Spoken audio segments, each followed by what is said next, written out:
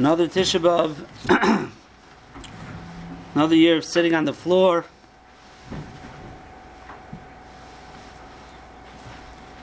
Another year of tzaras for Klal Yisrael.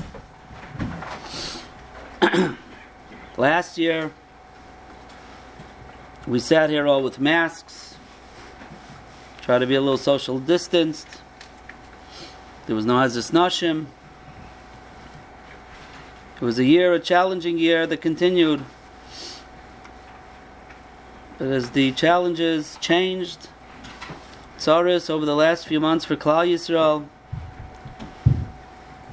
Many years ago, there was a meeting, I think, of Torah Masorah, and there was a talk about teaching the curriculum of Holocaust, about the Holocaust in the yeshivas and in the Beis Yaakovs. And the question was, what exactly is the focus? And of course, there was a lot of hashkafa that was thrown out by different chashuvim of what we should focus on. But the Novominsker Rebbe, Zechreinu Livracha, stopped everybody and he said that there's something more important than the hashkafa of Ma Zois Hashem Lanu. Not more important to focus on, at least to start. And that is the concept of b'mitzvah b'tzarasim shel Yisrael. We have to teach the concept that Klal Yisrael is in it together. And when Klal Yisrael is b'tzara, everybody is b'tzara. And when the Zat Tzara, he said, like the Holocaust happened to Klal Yisrael, we have to teach our children the concept of b'mishtatev b'tzarasam. To us, in the view of Galus, it's the most recent of tragedies on that magnitude. And that's where we focus. But we have to teach ourselves and we have to teach our children. Number one is that when Klal Yisrael has its tzara, when Klal Yisrael had its tzara, it's our job to learn about it and to connect with it just for one reason itself, and that is to realize we're all one. And Klal Yisrael's tzara is our tzara. And Be'emes heard a number of times from Rav Gifter Zechreinu Livracha, shot in the Gemara in Sanhedrin. The Gemara in Sanhedrin said that there was once an Isha Achas, Mar Kuf Daled Amud Beis, B'shchunasa Sh'Rabban Gamliel, Shemeis Bina, V'yisaboicha Aleh Balayla. Unfortunately, she lost a child, and every night she would be crying. And Shamar Rabban Gamliel is Kaila. And Rabban Gamliel would hear her cries. He would hear her cries, like it says in Eicha, Bacha Yisivke Balayla, Kalaboicha Balayla, Shemea Kale Boicha Imai. Rashi says there, when a person cries at night, people who hear the person, they cry along with him. And the Gemara says that when Rabban Gamliel would hear her crying, Hayanizkar Churban Beis Hamikdash, he would remember the Churban Beis Hamikdash, Ubaycha Kenegda, and he would cry with her. Hashanashu Risei Einav, until his eyelids fell out. L'macher Ikiru B'ay Talmidav, V'yitziu Mishchunasa, it was becoming so detrimental to Rabban Gamliel's health. When the Talmidim realized what was going on, they moved her out of the neighborhood, that her cries shouldn't be heard by Rabban Gamliel.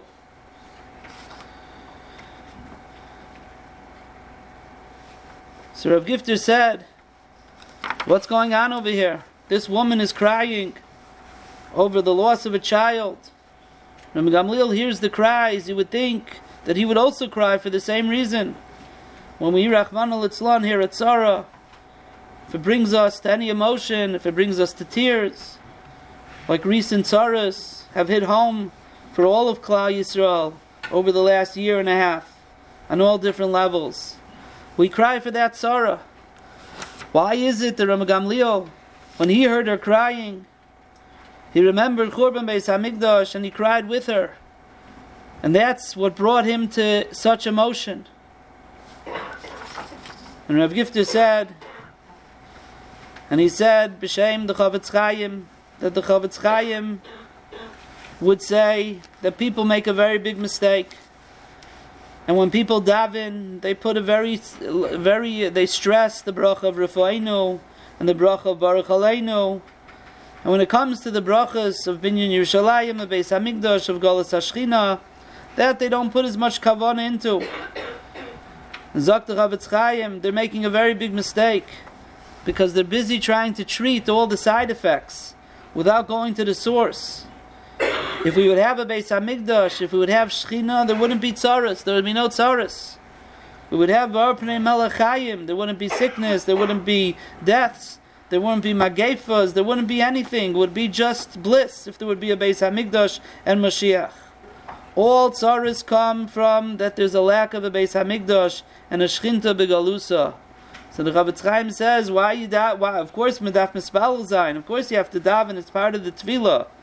But don't only go to the tafel and forget the ikr. Don't just treat it, the side effects, without going to the source of the machala. And the source is that there's Churban Beis Hamikdash. And that's what Rabbi Gamliel was doing as well. Rabbi Gamliel, when he heard this woman crying, a personal tzara, wasn't even a Klal Yisrael tzara, it was a personal tzara that she had. Rabbi Gamliel right away heard those cries. And he also was mitzvah in her tzar. And yes, he was crying for her. He was crying for her and her loss. But Gamliel understood that why does she have a personal tzara? Weiter only because of Churban Beis Hamikdash. If we would have Mashiach, we wouldn't have these problems. And that's the yesod of being mitzvah b'tzaras and shal Yisrael. And understanding that all tzaras that happen to Klal Yisrael, the source is because we don't have a Beis Hamikdash. And as we sit down now to say the Kinois, focus for the next couple of hours on Churban Beis Hamikdash, on tzaras of Klal Yisrael through the Dairis. We talk about all types of tzaras, not just the ones that happened Bizman HaChurban, ones that, so to speak, were closer or are closer to home.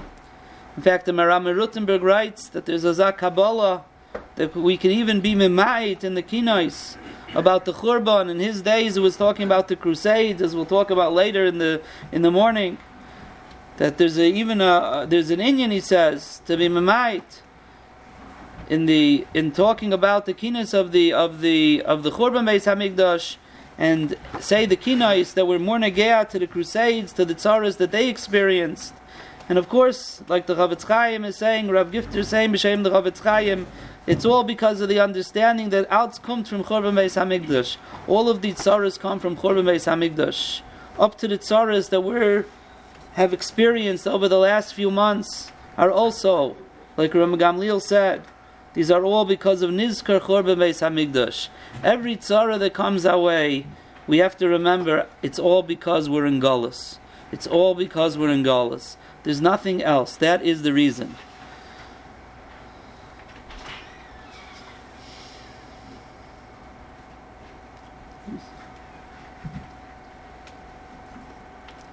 Apologize, the phone dropped it again.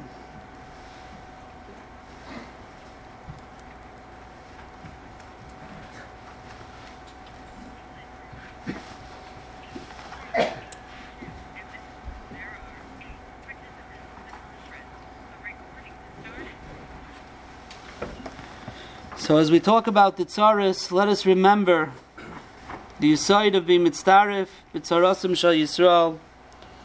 And let's remember that everything comes from Churban Beis Hamikdash. Everything we're going to talk about today, and all of the tzaras, as I said, that we experienced over the last few months, in all the tzaras we have in our lives, that's all Churban, that's all because of the galus that we're in. And we have to go back to the source, and the source is the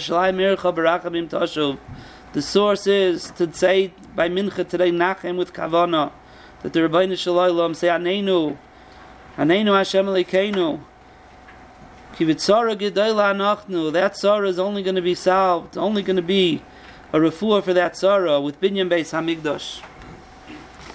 As we go to the first Kina Vav,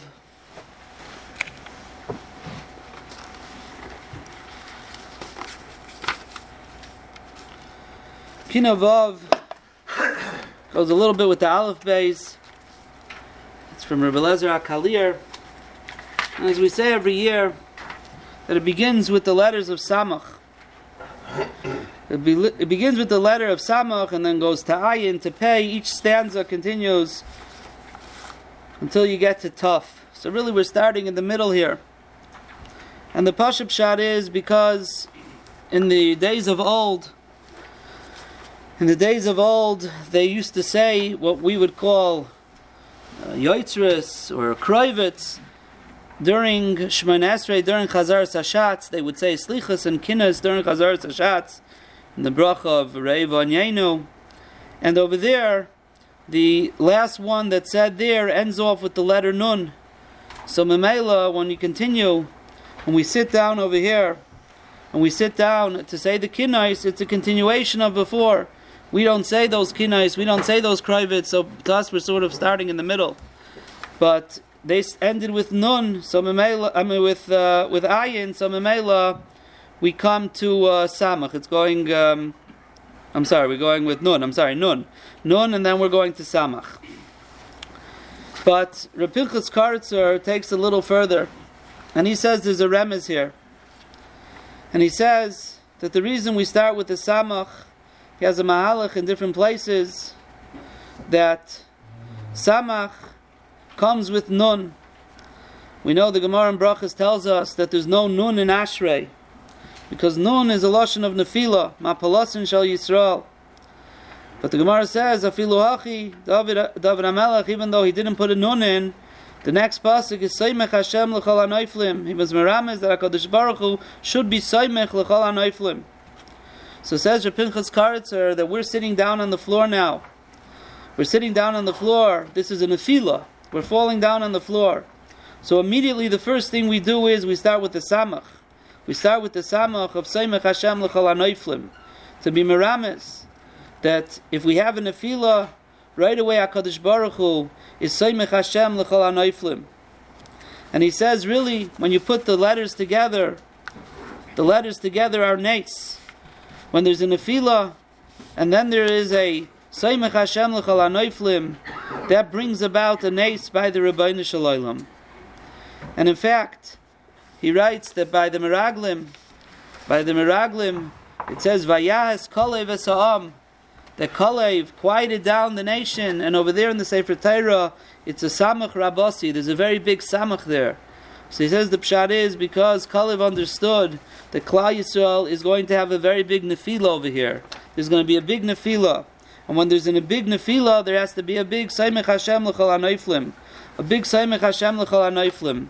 And because of that, there's the big Samach to show, because Klal Yisrael is never down and out for good. Whenever we have a Nefila, Chas v'Shalom, and that is our situation, that's our galus, that's Klal Yisrael from beginning to end, there's ups and there's downs.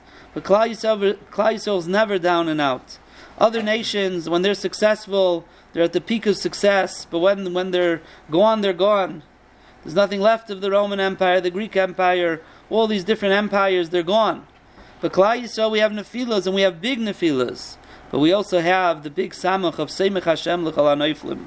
And as we begin the Kinais, and we go down to the floor, as Reb Pinchas Karitzer said, they ended off, and almost sounds like him, it was bechavana like that. To end off the Kinais of Shemona Esrei, of Chazaras Hashatz, where we're standing with a nun of Nefila, and that then go sit down on the floor and be neufel on the floor, immediately we start with a samach rabasi of Soymech Hashem L'chol HaNoiflim. This Klal Yisrael is never down and out. And therefore when we put into perspective the kinais that we're going to say, it has to be with that perspective. The Klal Yisrael always is with the Rebbeinu Shel Olam no matter what. The Gemara in Kedushin says, a machlokes, are we called Banim and we call Avadim? Reb Meir Omer, Bein kach uvein kach nikroim Banim. No matter what happens, Dr. Meir, we're always called Banim. And the Ben Yayad over there says a meridik art. He says the Rashban Tshuva says that even though normally Rabbi Yehuda v'Rab Meir halacha Rabbi Yehuda, so l'chayr over here we shouldn't pass like Reb Meir that we're bein kach uvein kach nikra Banim. Says the Rashba, over here we passing like Rav Meir. Mishum Dedai Kroi Kavasi, because when you look in the Psukim over there in the Gemara, it's more meduktak like Rabbi Meir. So he says, Zakta Ben Yada, he says, I'll bring a remez to this. There's a pasuk in Mishlei, Parak Dalid. It says, B'ni lidvarei akshiva, shall listen to my words, limarai, to my sayings, hat oznecha. So limarai, aleph mem reish yud, if you turn around the letters, Zakta Ben Yada, is lemeir. Lemeir hat oznecha. So listen to my words, my son, listen to the sayings of Rav Meir, to the svara of Rav Meir of Benkach uvenkach kruyim bonim. And if you listen to the words of Rav Meir, hat aznachad lemeir al tisyayish min arachamim. So you'll never give up from the rachmanis of the Rabbeinu Shalom, because no matter where we are, we're nikroim bonim. And then he says a politica thing to Ben Yoda. He says, Reb Chaim Vital writes, the Rav Meir Namal, normally you bury somebody, they're laying down. We don't, Klal Yisrael doesn't bury people standing up. But he says, the Rav Chaim Vital writes, the Rav Meir was buried mu'umad. Rav Meir was nikvar mu'umad. Zakta Ben Yoda, what's the pshat? He says, because the svara of Rav Meir gave Klal Yisrael amida ba'ilam hazeh, that we never are truly neiflim. We never ever really fall down and out forever. Even when we fall, we're still standing, because benkach uvenkach nikra bonim. That's the yisoid. That's the yisoid of Rav Meir, and that's where Rav Meir is buried standing up, says Rav Chaim Vital, the Rav Ben Yoda, same shad of Rav Chaim Vital, because he gave Klal Yisrael an amida la'olam. And that's really the yisoid of Klal Yisrael. No matter what, if we're a neifel, whereas there's a Saimech Hashem l'chol ha-neiflim, there's always going to be a nes. Klal Yisrael is benkach uvenkach kruyim bonim.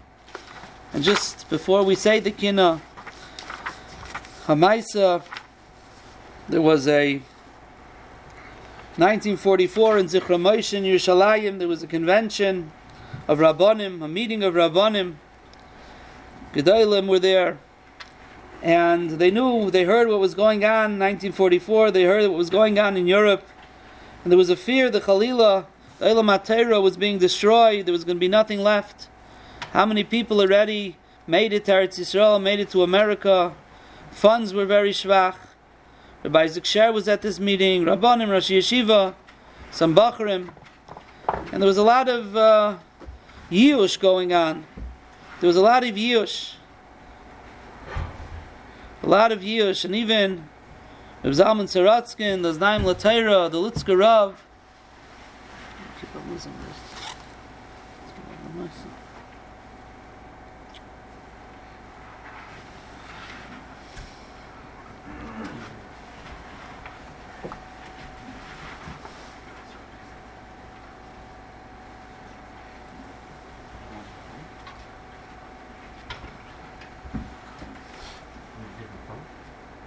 Keep on dropping the call.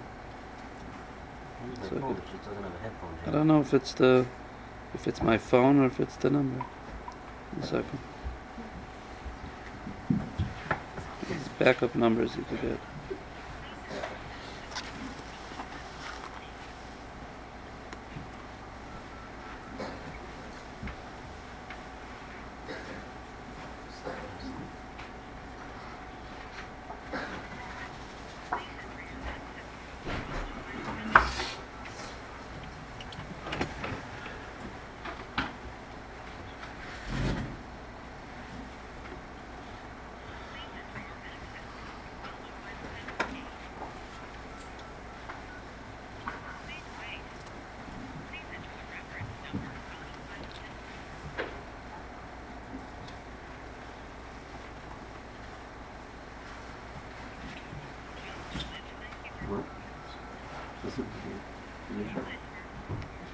This is going to some phone. Is it working? I apologize, it keeps dropping. I don't know. Unless you want to put on a backup call. I don't know, I apologize. So the Litzker Rav was there, and the Litzker Rav was at this meeting in Zichron Moshe. Said, Rabbi Yisai, the Torah is in jeopardy, the Torah is in sakana, the matzav is shreklach. And he explained what was going on. Everyone was crying, and then the Panovich Rav got up, and the Panovich Rav had just come to Eretz Yisrael, And he said, Rabbi Isai, I hear voices of sadness, voices of despair. He says, but let us remind ourselves, we have Avtacha ki lisishokach mi pi zaroi. The Torah will never be forgotten. We have Siyata Dishmaya, and we might be having an Afila, but don't forget that the Rebbeinu Shalom is here with us, and we're able to accomplish the impossible. And if we want to be Machzir Torah Liyoshna, we have the Avtacha of ki lisishokach mi pi zaroi. He says, get up, be mechazik yourselves, and go build Torah. And that's the aside of Klal Yisrael. We could be in the middle of a Holocaust, could be in the middle of Churban, but at the same time, with the greatest nefila we have, it's Seimech Hashem, HaKadosh Baruch Hu is always supporting us, and that's how we begin the Kinais. Shavas Uramanim.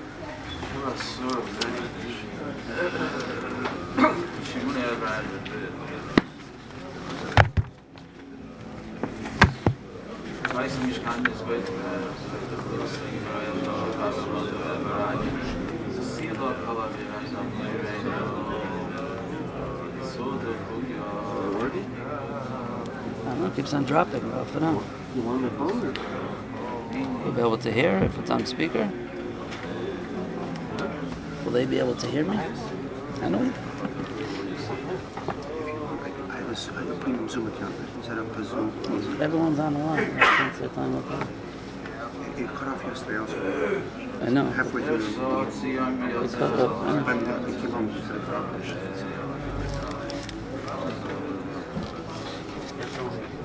Hmm? The phone number? No, because everyone else still stays on. It must be my phone. Oh, well, you want it. Yeah, but I don't have the phone. Oh, yeah?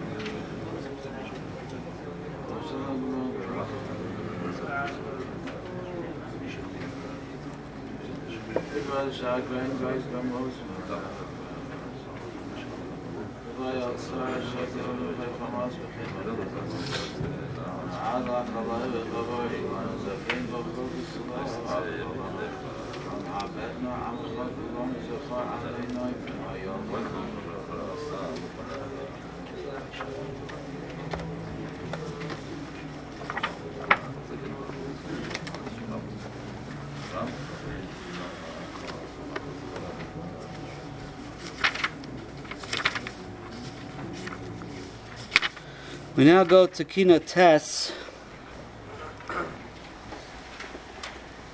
Kina Tes talks about the Teichacha, the Klalis that happened to Klal Yisrael, the Reksuvas B'Torah, and the end of each stanza quotes different of the words from the Teichacha of the Tzaras the Klal Yisrael went through. And when we read about this, and when we recognize the fact, that the Teichacha was written by the Rebbeinu Shalom, that all the tzaras that we have, HaKadosh Baruch Hu wrote in the Torah, and it's not just something in the past. When we're able to look at a Kina and see and highlight the different places where we see the Teichacha itself playing itself out, that in itself is a hakara of the Amunah and the Rebbeinu Shalom, our hakara in the Amunah, in the Torah Emes, and the understanding that everything that happens is from the Rebbeinu Shalom. The Kloisenberger Rebbe, Zechreinu Livracha, went through the war, was in the Warsaw Ghetto, And they were put on a death march from Warsaw to Dachau, about a 70-mile trip on foot, but not walking. They had to run. And he describes what they went through. Like it says in Eicha, they went without koyach in front of the Roidev. And those who couldn't keep up were shot to death. And of course the Nazis were really out to make it that the fewest would make it to where they needed to go. And they made an announcement that any prisoner who felt too weak to make the trip on foot should come forward and they'll get a spot on the bus. About 240 prisoners, of course, unfortunately were fooled by this. And they were murdered before the march even began. And then, when they left Warsaw, the Nazis Dafka gave them dry pieces of bread and some salty cheese. And they told them, here, this is going to give you strength for the 21 miles each day that you're going to have to walk. And of course, they ate it. Then they realized they're not giving them any water, mamish like the Medrash that talks about the Ishmaelim did to Klal Yisrael as well. They had no way to quench their thirst. And the march began on Erev Shabbos, Ches Av. And the Nazis, they rode in cars and on motorbikes. And anyone who failed to keep up were shot, of course. Some of the farmers along the way, the Goyim, tried to give the prisoners water, but the Nazis beat them and spilled the water on the ground. And then they reached the river, and the Nazis allowed them to go down to the river. But just as the first group made it to the riverbank, they set the attack dogs loose on them and started firing on them. And they killed the first group that was there, and the rest of them, all they could do was look and see the river. They weren't allowed to drink. And that night was Friday night, Tisha B'Av, Shabbos Chazoin, or Nidcha. And the next morning, they were awakened very early. The Nazis wanted to get a move on it already. And they all had their bundles of whatever few possessions they have strapped across their backs. And the Rebbe, the Kleizmiger Rebbe, refused to carry his bundle with Shabbos. He's not going to carry it. So he looked away that maybe he should just be able to drop it without endangering himself. One of his Hasidim was walking near him, and he realized what the Rebbe was going to do, and if this is his meager belongings, he's going to throw them away. So he grabbed them from the Rebbe and he said, it's only Marbe B'Shurim, he said. I'm anyways carrying, it's only Marbe B'Shurim. But what happened was a guard saw what was going on, and in a minute he ran over and he started beating the Rebbe with his gun. And he pulled him out, he dragged him over to the commander, and he says the Rebbe was performing sabotage, he should be killed. And the Rebbe didn't flinch for a second, the Kleizmiger Rebbe, and he said at that point he felt such joy that he's going to get killed for not being Mechalel Shabbos, for Kedusha Shabbos. And somehow, suddenly, some nace happened, another officer saw a commotion, and he shouted at the Rebbe, and he shoved him back amongst the prisoners. And the Rebbe continued to march without his bundle. That beating affected him the rest of his life. He suffered from that beating, a wound near his rib cage. And he suffered for many years to come from that. And they continued. It was boiling hot in the summer, and they passed through many different cities that had been centers of Yiddishkeit, Sachashav, Kutna, all different places, and they saw what was going on over there. And then Sunday, the third day of the march, that was the day of Tisha B'Av, Nidcha, and that was the day that the Nazis always knew the Jewish calendar, and it came a Tisha B'Av, it came any Yontif, but a Tisha B'Av is when they made sure from sunrise they intensified their beatings on all of these prisoners, and many more unfortunately were beat to death. And the Rebbe marched, but the Rebbe was marching, he wasn't wearing shoes. It's Tisha B'Av. How could you wear shoes on Tisha B'Av? He wasn't wearing shoes, he was barefoot, and he was saying psukim of Eichon kinnest himself. And suddenly one of the guards noticed that he wasn't wearing shoes, so he figured it's a great opportunity for him to make it even worse for him. And he made him walk on the side of the road, which was full of gravel and broken glass. And at that point the Rebbe thought to himself, he's going to try something very daring, and he's going to bend down, and as he bends down, he's like going to roll into a ditch on the side of the road, and he hoped that no one would notice him, and maybe he would escape Pashut.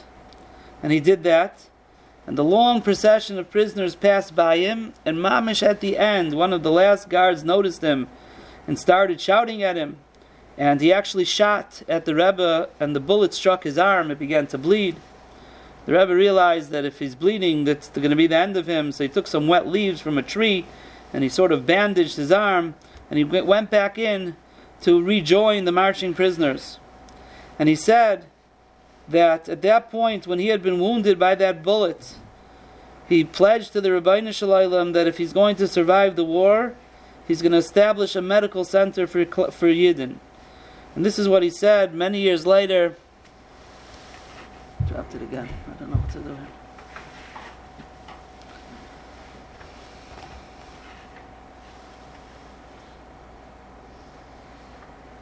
Must be the call. Dropped again. Even on your phone. Must be the number.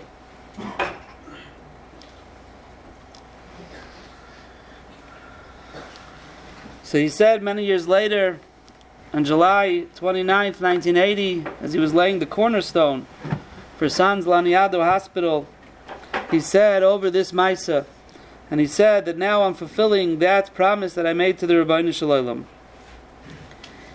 And eventually, they came to a field, on Motzei Tisha B'Av, they came to a field, and this is where they were going to sleep that night, and they all fell to the ground. They were exhausted, they were dehydrated, they couldn't fall asleep. And those of them, some of them, the Rebbe fasted, but others, even others, they were dying of thirst, Pashut. And the Rebbe said to them, listen, every person should start digging into the ground. Yeshuas Hashem Karafayin. And they all began to dig with their fingernails. They found a piece of wood, a stick, and they began to dig. And as the holes became a little bit bigger, all of a sudden, water started to flow out of these holes. Tons of water, like there was a spring underneath. And all of a sudden, they were so besimcha, they quietly were besimcha. They didn't want to wake the sleeping guards or call attention to themselves. And these Yidden who were half dead were revived by this water. And they said the bracha, Hashakol niyeh b'dvarei, Pashut Anes. And after the war, one of the Rebbe's Hasidim asked him if it was a Takan Emes Amaisa. He asked the Rebbe if it's true. And the Rebbe said that if anyone ever doubted the stories in the Torah about Avraham Avinu, about the Ayil that showed up, or the Ber Shel Miriam, or anything that could just show up out of nowhere, he says anyone who ever doubted it was able to see here how the Rebbeinu Shalom could provide anything at any time. And the point he said was that no matter what suffering there is, and whatever Hester Panim there is in the world, whatever Hester Panim there is in the world, the Rebbeinu Shalom still loves Klal Yisrael. Seimich Hashem l'chol hanoiflim. And that's the understanding of the Teichacha. The understanding of the Teichacha is that no matter what happens, this has all been scripted by the Rebbeinu Shalom. And if it's scripted by the Rebbeinu Shalom, it's out the love of the Rebbeinu Shalom. Klal Yisrael, unfortunately, is deserving of tzaras. But it's not that the Rebbeinu Shalom just leaves us, chas v'shalom. He's always here with us. Even in a death march, when they're mamish dying of thirst, when it's a Motzei Tisha B'Av, the Rebbeinu Shalom could bring water flowing from holes in the ground in some field somewhere, in the middle of Poland or Germany, wherever they were. Because no matter where we are, HaKadosh Baruch Hu is always with us. But part of the understanding of the Teichacha is also a Hakara of the Emes. When you see something, and you see it's true, to be able to be makir what's going on. I came across a journal called Bekaf HaKela from some Rebbe Cheskel Harfens or something, Harpens, who went through the war, and he wrote down, he went through Auschwitz twice, a few different places, Gozen, different places, 4 or 5 different camps, labor camps and death camps that he went through. And he wrote down, I guess after the war, what happened. So one of the places, he says, in Gozen, I guess it's called, one of these labor camps, he says there was actually a priest in his barracks with him, a regular good old Goyish Galach, together with all the Yidden. And they couldn't figure out what's going on over here. What's with this Galach? Why is he here? So they asked him, like, are you like, newly converted Galach? Were you Jewish? So he said, how'd you get over here? So he told them, I was never a Jew. Even my father was born as a Christian. My Zayda, my grandfather, he's the one who converted to Christianity, and he married a Goyish lady, a Shiksa, and he says, so mitzad my father, I'm a 3rd generation Goy, and mitzad my mother, I'm Pashat, Doiris already Goy. And he says, I was brought up as a Christian, and I decided to become a priest. But Lamaisa, since 3 Doiris earlier, I had a grandfather who was once a Yid, they threw me in over here. So he says, this Reb Chatzkel Harpin says to him, okay, he says, but I'm sure at this point you realize that there's something wrong with your religion. Your merciful and compassionate religion of yours that you grew up with. Look, they threw you in here. Where are all your Galachim friends? Where's your congregation? Where's your people? Are they trying to get you out? Like, don't you see there's something wrong over here? So I'm sure that if you get out of here, you're going to come back to Klal Yisrael. Look what's going on. And he says, what are you talking about? Chas v'shalom, he tells him. He says, I'm a guy and I'm going to remain a guy. I'm a Christian. He says, so he turns to him and says, you hear what you're saying to yourself? You hear? He says, nah, this is only a few people. They don't really represent our religion. He says, he went back and forth. He couldn't get over it. He went back and forth. He says, how much do you need to prove that everything you've been told is a sheker? Everything you've been told is not true. Look what such a religion is able to do to people. Look what did we ever do to them? Because we have such a chet that many years ago, supposedly we killed him, and we weren't makabel him, and for generations we refused to see the truth. Because of that, it's kedai for this is why we get killed, and this is why we're put into concentration camps. He says, Memela me, I'm a person who believes in the Rebbeinu Shalom, and I refuse to subject myself to your religion. So look what they're doing to me. But you're a member of the cloth, you're a member of the clergy, you're a priest, this is what they do to you. And he says to him, B'shum einayfen, I still believe in the emes. And he said to him, I hate to tell you this, but you're a fool. You're a bashad a fool. It's staring you in the face. You're mamash anar. And the guy didn't back down, Taka. Taka ended up dying in that labor camp. He died in the labor camp, some accident with one of the doing some of the work, and he says, we carried him back to the barracks, and that, he writes, he says that was his last stop. He says, B'lamaisa, that's part of the understanding of the Teichacha. When we talk about the Teichacha, and we see what's Vashteit and Torah, the Rebbeinu Shalom says what's going to happen, and when we see it happening, it's Hakar of the Emes. When it stares you straight in the face, you have to be makir, what's Emes and what's not. But a person who's not looking for the emes, a person who's unfortunately like Nebuch, this person who Taka wasn't a Yid. He wasn't a Yid. His mother wasn't Jewish. His grandmother wasn't Jewish. Taka wasn't a Yid. He wasn't a Yid. There was nothing really to come back. Is not really to come back. But he was an emes a guy. But Lamaisa, in their world, he had a little bit of a shmek of Yiddishkeit in him, and therefore they threw him over the side. They threw him under the bus. They threw him into a concentration camp or a labor camp with all the rest of them, and still he wasn't able to come to Hakara v'emes. But b'emes, that's the nature of a person. And when we read about the Teichacha and we learn about the Teichacha and we apply the Teichacha to what's going on in our lives, in our situations, when we apply the Teichacha, so we have to come to Hakara v'emes to realize what's emes in this world. Emes is the Rebbeinu Shalom. Emes is Hashgacha Pratis, and Hashgacha Pratis is Sai Be'ez Sarah, Sai Be'ez Yeshua. It's in both times, like we said, because no matter what happens, Ki lo yishochach mipi zaroi. Eicha tifarti miroshai sai shlichum.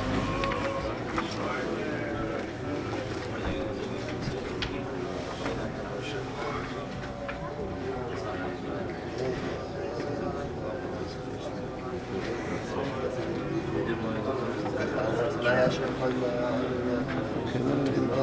is what we're doing. You want to try and Zoom? Drop me again. Everybody's on the line. What am I going to Tell do? people to transfer. The other thing I'm going to try now is not to be the host. I'm going to just unmute myself because everyone else seems to stay on the line. So I'm wondering if it's a host problem. You want to keep my DD my phone? Should I leave it in? I think so. Oh, you know what I have to do? Hmm? 1 second. First, I gotta. You mean you're going to dial in as a regular person? What? You're going to dial in as a regular person.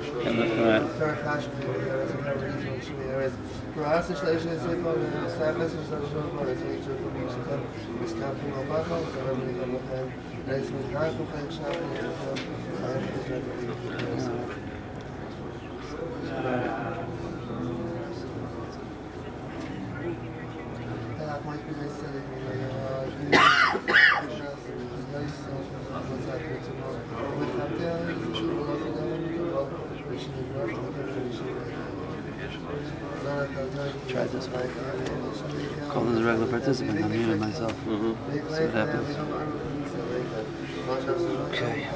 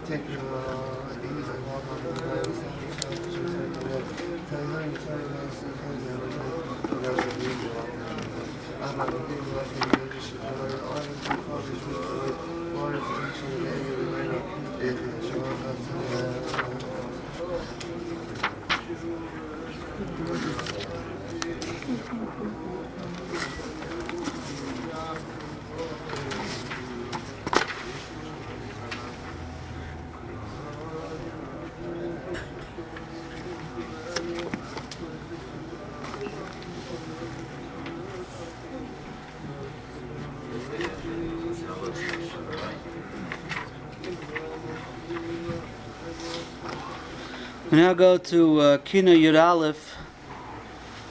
Vayikainen Yirmiyahu Yoshio. As we say every year, that by saying this Kina, we're Mekayim, Atakana, Divrei Yomim, Beis, Perek Lamed Hey, Pasuk Chav Hey. It says Vayikainen Yirmiyahu Yoshio. Yirmiyahu Hanavi wailed over Yoshio HaMelech And he says, "Vayomer kol ha-shorim va-shoris b'kineisei ma-Yeshayahu ad hayoim vayitnu l'choik al Yisrael v'inam ksuvim al ha-kinois." And Rashi says over there, "Kavu choik b'Yisrael lahazkir misas Yeshayahu b'kineiseihem." They made it as a choik for Klal Yisrael, that whenever they have kinois, whenever they lament over the Churban Beis Hamikdash, they should be mazkir the death of Yeshayahu. V'hinam ksuvim ha-kinois shel Yeshayahu al ha-kinois b'sefer Eicha. And that is mentioned in Eicha as well. And that's the pashtus, how we're Mekayim, this takana of Yirmiyahu, is when we learn Eicha, and we say the pasuks, Eicha yuam zov, Ishna kesem atoiv. And we talk about Tzaddik, Hu Hashem kifio marisi, but that's the chayra, how we're Mekayim, this takana of Yirmiyahu Hanavi. However, by saying this kina, we're Mekayim the takana as well. And the story of Yeshayahu HaMelech was a great tragedy for Klal Yisrael. As we know, Yeshayahu was a king who was a great tzaddik, but he was brought up in a home. His father was Ammon, the son of Menashe, both Rishoim, led Klal Yisrael to terrible Averis and Avodah Zarah. He was only 8 years old when his father died, and he was too young to run the kingdom. Others did it until he turned 18. And Yeshayahu grew up, he didn't know anything about Yiddishkeit, but he sensed something was missing. And he began to search, and eventually became about tshuva. And not only was he satisfied with his own tshuva, he also wanted to bring all of Klal Yisrael to tshuva. And he went around. At the age of 31, he realized that the problem with Klal Yisrael was Avodah Zarah. And he went around with his policemen and his armies to get rid of the Avodah Zarah in Klal Yisrael. And he was very successful. It was one of the greatest periods of tshuva in the history of Klal Yisrael. But of course, there were always those who refused to go along with the movement. And they wanted to worship Avodah Zarah. So what they did was, they made the Avodah Zarahs like on a split door. So when the door was opened, you couldn't see it. And when the doors would close, the two halves would come together and make the Avodah Zarah.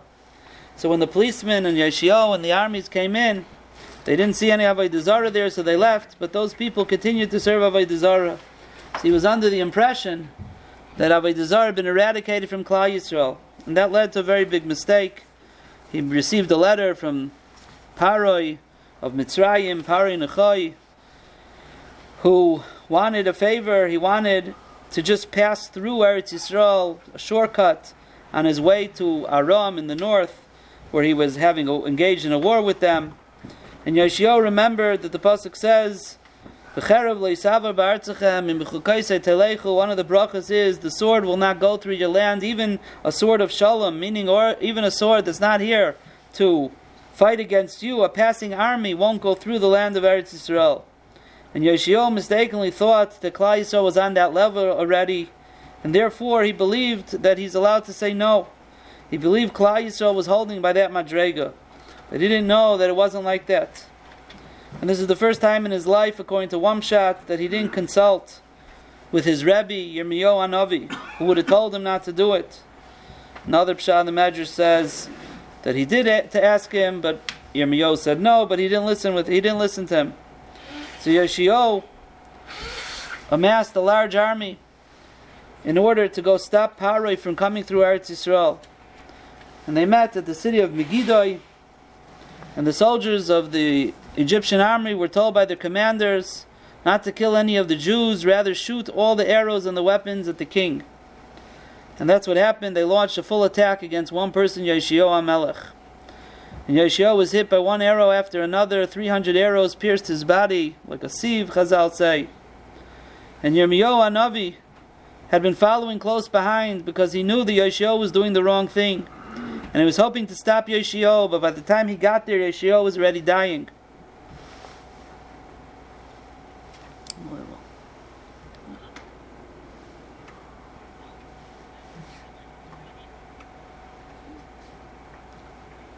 It's all part of Gullus.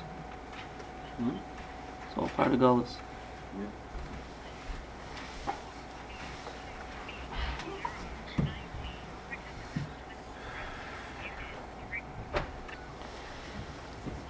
And Yirmiyahu bent over Yoshiyahu and noticed that his lips were moving. And Yirmiyahu suspected that perhaps he was complaining against HaKadosh Baruch Hu. Perhaps he was speaking out against Hashem. When he bent over, he heard the word Tzadik hu Hashem Kifiu Marisi. He was being Matzdik es Hadin. He was being Matzdik es Hadin.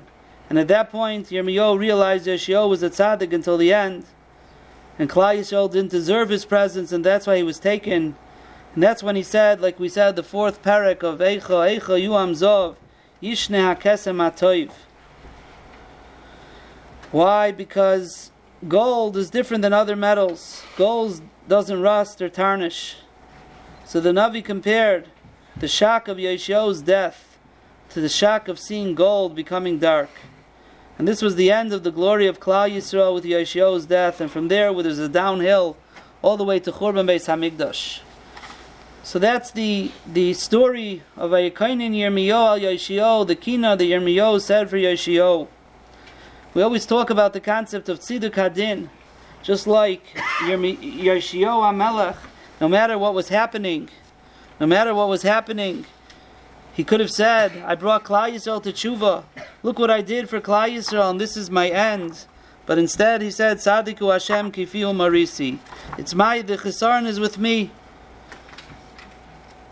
Reb Mordechai Gladstein, Zechreinu Livracha, was nifter recently, a Holocaust survivor. He used to daven in Rabbi Leif Shul, often in Agudas Yisrael Abinuel. And he went through the war. He went through numerous camps. And after the war, he was interviewed by the secular media. And the interviewer said to him, Rabbi, you were an eyewitness to the brutality of the Germans. You saw the devastation of your people, the mass murder of your brothers and sisters. Did you at any point lose faith in God? And did you lose faith in the promises of the Torah? And Reb Mordechai Gladstein responded to him and said, did I lose faith? Yes, I lost faith. I lost faith in mankind, and I lost faith in humanity. He said, how could human beings become animals? And how could a civilized nation like Germany shed its conscience? How could the United States of America and other democratic countries look the other way, stick their heads in the sand, and ignore what was happening to the Jewish people in Europe? So he says, yes, I lost faith in man, but never for a moment did I lose faith in my God. And never for a moment did I lose faith in the Torah. My faith in God only became stronger because a Jew never loses faith.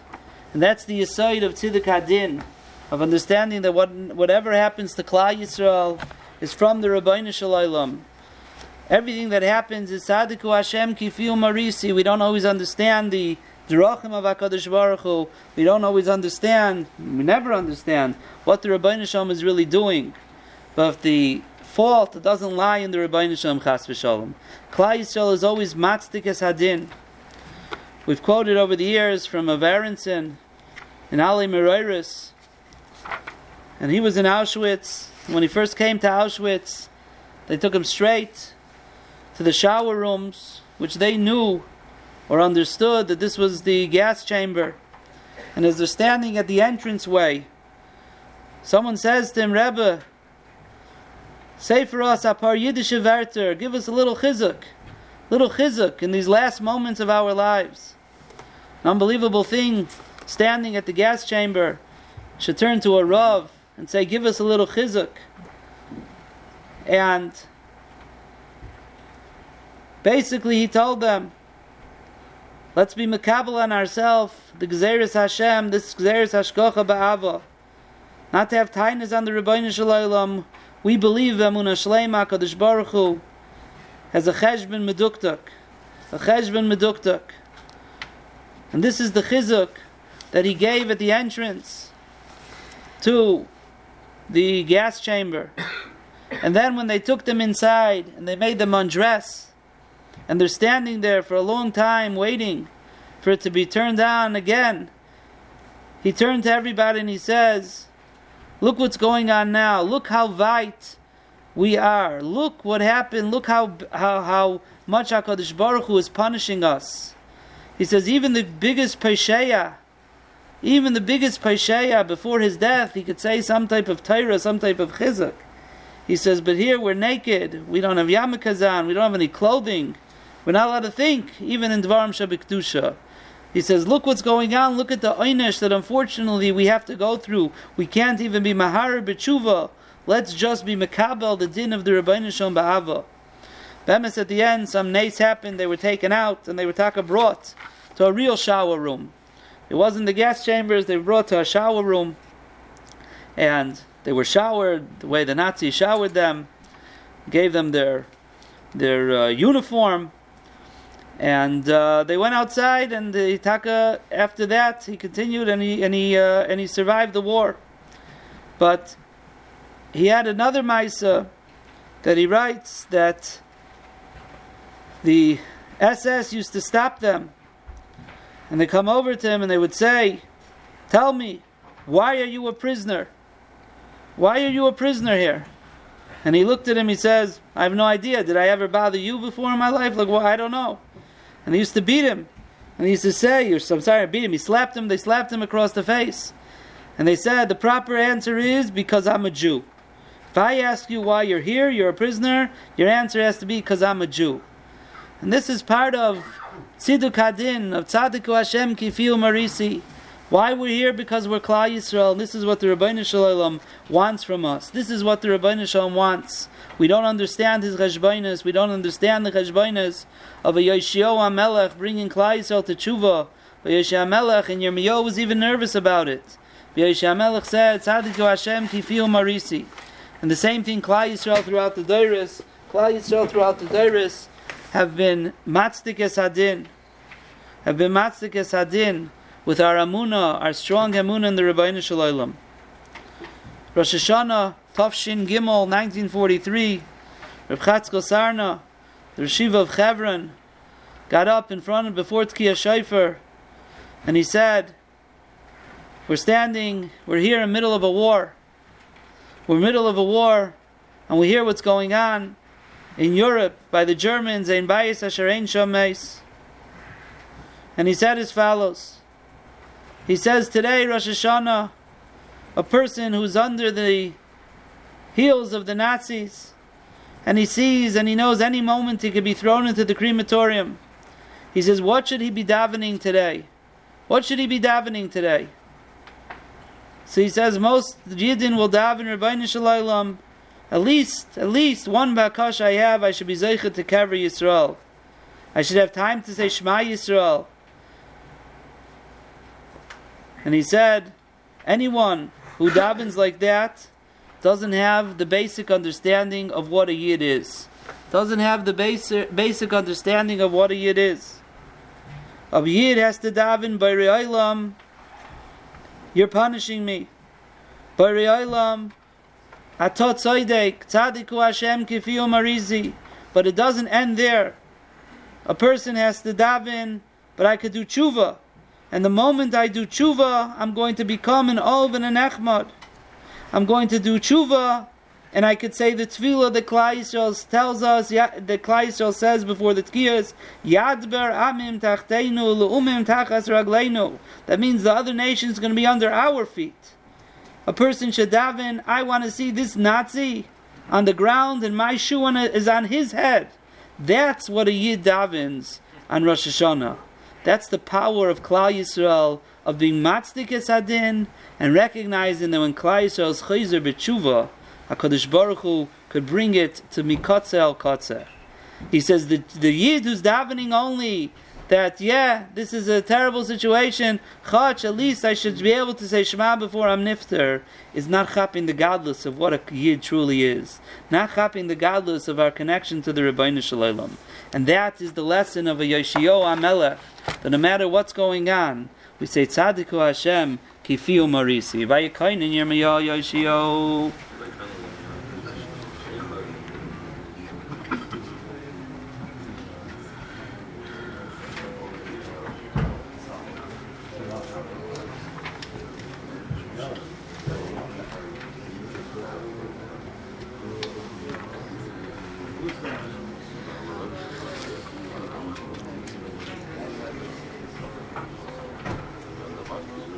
think it's working.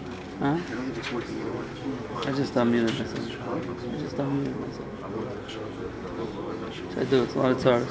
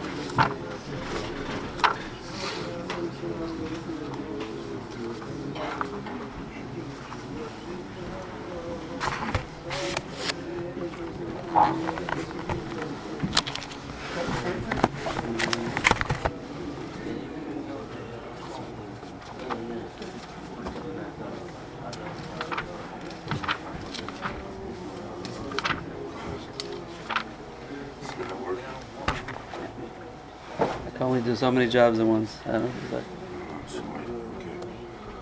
my son-in-law wants to. If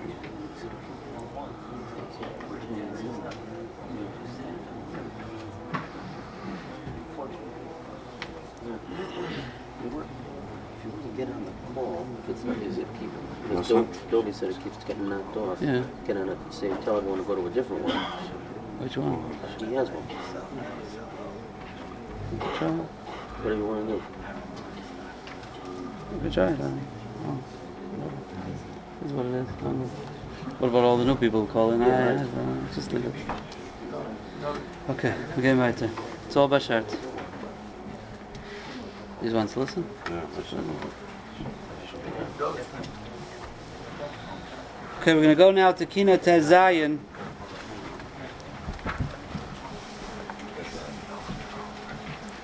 Kina Tezayin is the Kina Zachar Asher Asa Tzar Bifnim. The Kina remembering what Titus did in the Kodesh HaKadoshim. Titus went into the Kodesh HaKadoshim and terrible Averis, as we know, in the Kodesh HaKadoshim with the Zaina, and he was Mecharif and Megadif, the Rebbeinu Shalom.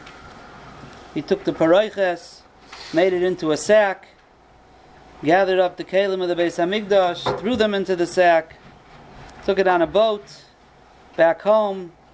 And as we know the story of what happened with Titus, that there was a storm, and he said, "Oh, Rebbeinu Shalom, you only know to fight on the water, you can't fight on the land."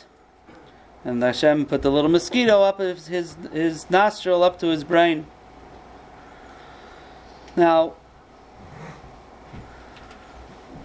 what happened was when he got back to Rome, when you look at Roman sources of how they view what happened, they relate how Titus came back from Yerushalayim, and they write that he had the menorah, he had the shulchan, he had other klei hamikdash, And he instructed them, and this is what they used to go around for a victory lap. They go around the streets of Rome with these precious vessels, these Klei HaKodesh, in a victory parade. And one of the historians writes, it's impossible to describe, the translation obviously, their beauty in terms of both ingenuity and in craftsmanship. And all the wondrous and precious items were gathered on that day to show the magnitude of the Roman domination. And this is what they used to do. And then, as we know, they made a victory arch in the center of the city of Rome with an inscription that says that the Senate and the Roman people pay homage to the Emperor Titus, the son of Vespasian. He subjugated the Jewish nation according to the directive of his father, and he destroyed Yerushalayim, which military leaders and kings of ancient nations attacked in vain or didn't even attempt to capture. The original arch was destroyed. In later years they put up a second arch at the top of the street in a place where the victory parade had passed, and it has an abridged version of the original inscription on it, and that's the Arch of Titus that exists today. They also celebrated their conquest by minting gold, silver, copper coins. And on one side there was like a girl under a date palm with her hands bound, a Roman warrior standing over her, and the words Judea in captivity or vanquished Judea were etched around the drawing.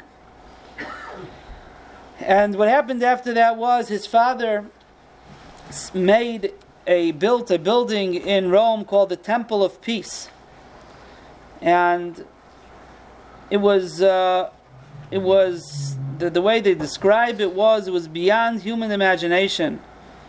It was filled with wealth of the treasures that he had. The golden vessels of the Beis Hamikdash were concealed there,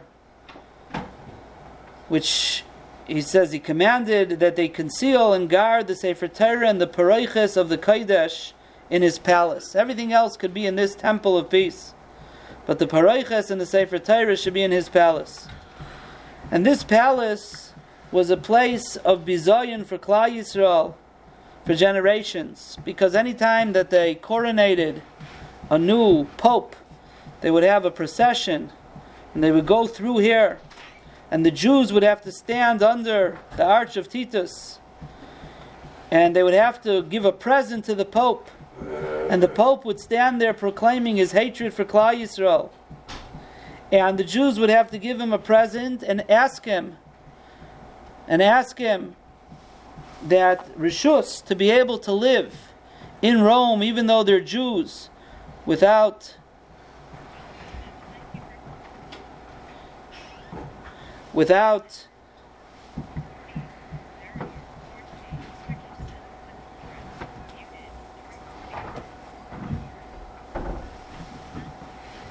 renouncing Klal Yisrael, without renouncing their religion. And this was how they would have to do it for generations, to submit themselves to this bizayon. And in fact, there's some Kabbalah, they say that Roman Jews had a Kabbalah that they would not walk under this arch. This arch was a place that showed that Klal Yisrael was destroyed, and they had a Kabbalah that they wouldn't walk under this arch. This is the Arch of Titus. Titus, who glorified, who was such a Baal Gaiva. Titus, who as great as he was in the world, but he was the biggest menuvel. Look what he did. Look what he did.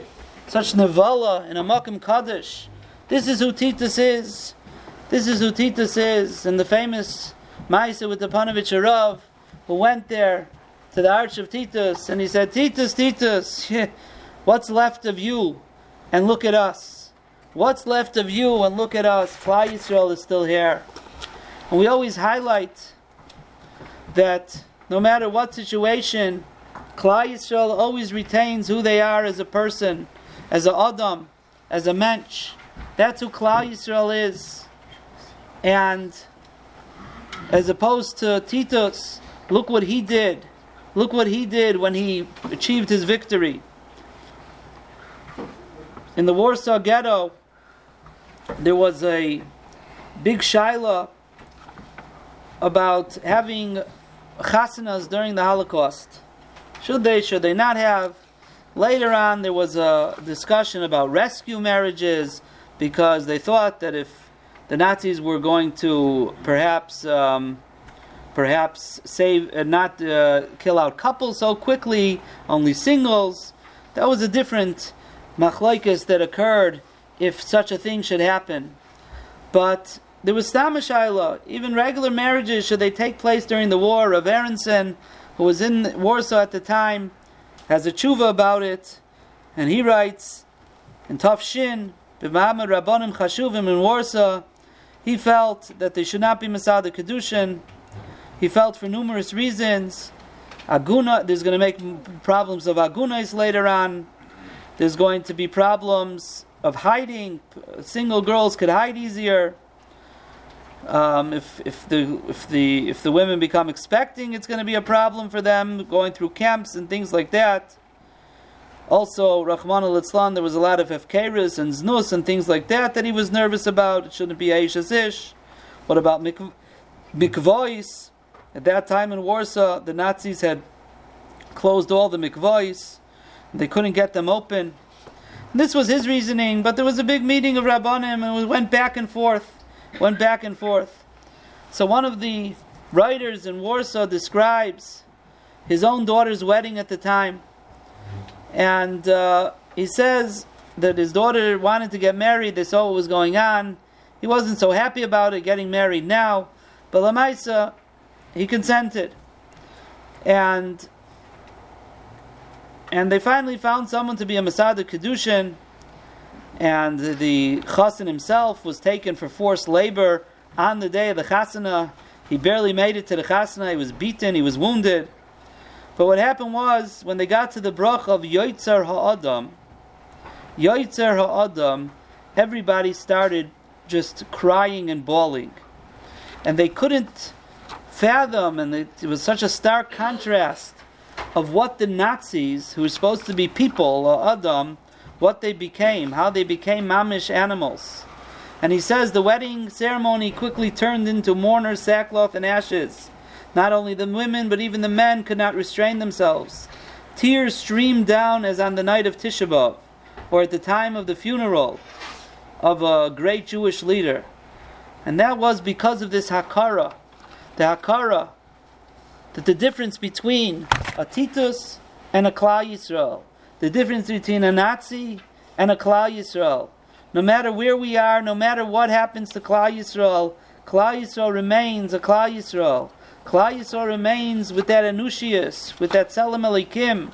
No matter what they do, they can't take that away from us, and that's something that we taka don't lose. Mashen Kain,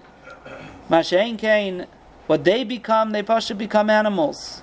And that's the Yisai, the bracha of Yoitzer Ha'adam. Yoitzer Ha'adam remains an Adam.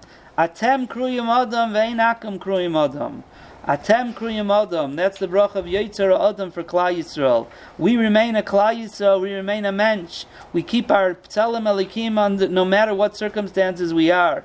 Mashen Kain, look what they become in situations where such a nation like Germany, such a cultured nation, such manners, look what happens to them when they become who they became. And when we talk about Klal Yisrael, when we talk about not losing who we are, could you imagine in the camps of Aronson, in one of his shailas, he talks about Netilas Yadayim. He says, even in the camps, he says, we tried as much as possible, I don't know which camp it was at the time, it was in numerous places, to wash Netilas Yadayim, Negovasa every morning, and at least to try and wash for bread. And if we couldn't wash for bread, he says, a lot of times in the morning, we made the t'nai, that's brought down in Shulchan Aruch, that a person could wash in the morning and make a t'nai that it covers the entire day. The women, old European women, this is what they used to do. My father says he remembers his grandmother used to do this. Wash in the morning for bread, and that's it. It covered everything. They would bench at night. He says that's what we used to do, but he writes in parentheses, Ki yamnu b'malei hamuvan hamila he medaktikin ar kezayis uchebeya. We mentioned in this Gemara recently that Klal Yisrael is medakdek, that we bench even if we only eat it kazayis or a kabeya, even if it's not v'chalta v'savata. And he writes, we are mekayem b'malei muvan. This is fully mekayem, that we are medakdek to bench only with the kazayis or kabeya. Halavai, we even had that amount. But we're talking about tahara, netilas yadayim from a ruach ra, netilas yadayim from Tuma, netilis yadayim to eat. This is a madrega of tahara. This is a madrega of kedoshim tiyu. The Medrash says kedoshim tiyu. Ki kadosh ani Hashem lekeichem v'yiskadishem v'yisem kedoshim is referring to Mayim Rishonim, Mayim Achronim. It's a level of kedusha. Klal Yisrael, no matter where we are, we retain who we are. We retain who we are as a Klal Yisrael. And even we could be Rachmana Litzlan in the camps. What are they worried about? Making sure that they have netilas yadayim to be able to wash. And if not, there's a t'nai that we can make al pi halacha in order that we should be able to be considered as if we washed the entire day. That's the contrast between a Titus and a Klal Yisrael, between the Nazis and the Klal Yisrael. That's Klal Yisrael Yotzei Adam. That is the Klal Yisrael of Atem Kruyim Adam. Zechar asher asa tzar b'fnim.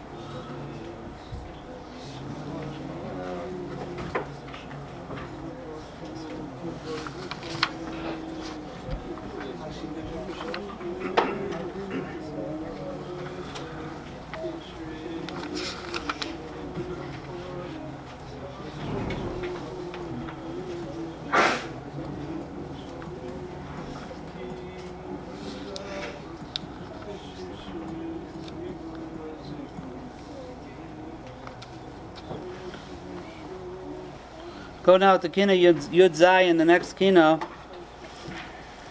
Im Techalna Nosh Imperium, Oile Tipuchem, terrible hunger, and Harigos that happened to Klal Yisrael. And at the end, Ruach HaKodesh answers them. You want to know Im Techalna Nosh Imperium? Because Vim Yorg Mikdash Hashem Kain V'Navi. Look at the Averis Klal Yisrael did, killing in the Beis HaMikdash. A Kain V'Navi, Zechariah Hanavi was killed. It was a Kain and a Navi. It was an einish for that.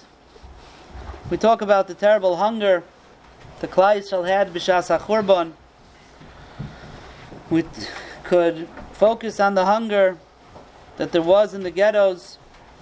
Rav Oshry, in his Sefer, The Annihilation of Lithuanian Jewry, he writes over there about the hunger in the Kovna ghetto. And he says,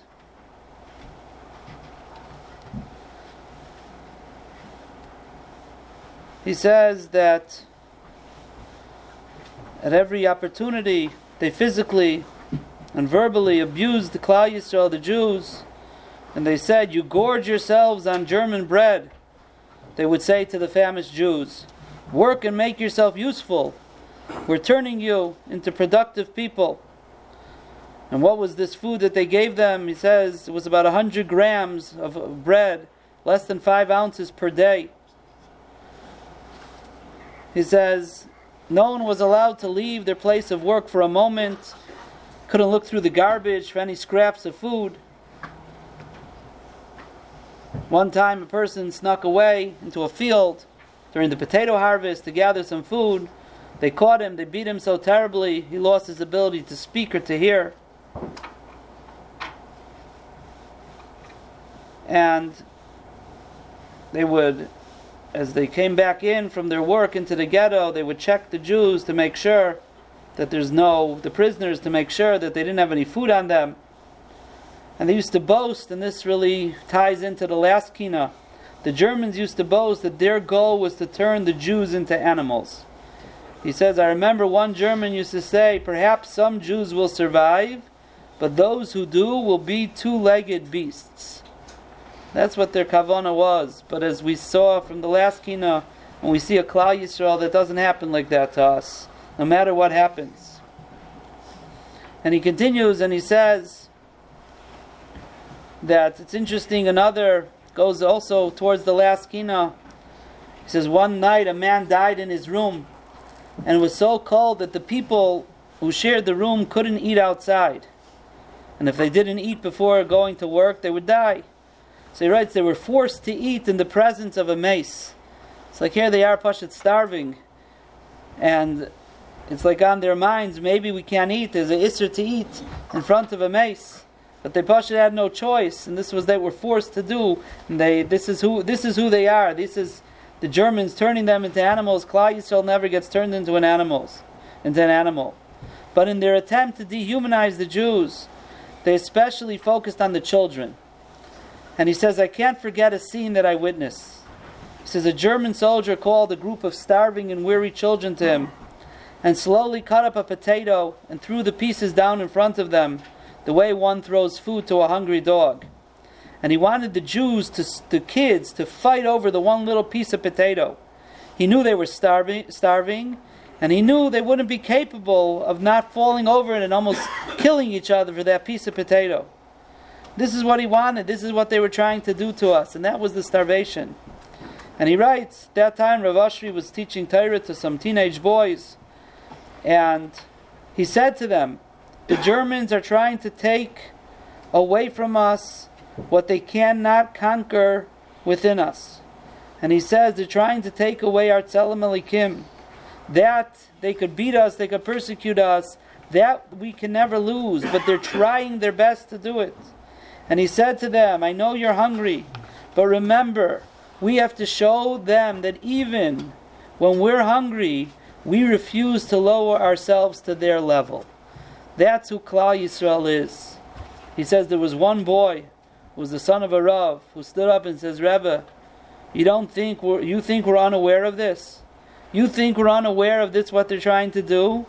He says, but what should we do? We're starving. We're starving. As the Gemara in Bava Basra says, hunger is worse than the sword. Hunger is worse than the sword. He says, we know you're right, but what should we do? Lamaisa, at the end of the day, we're starving. And Rav Ashi said, I had no answer for him.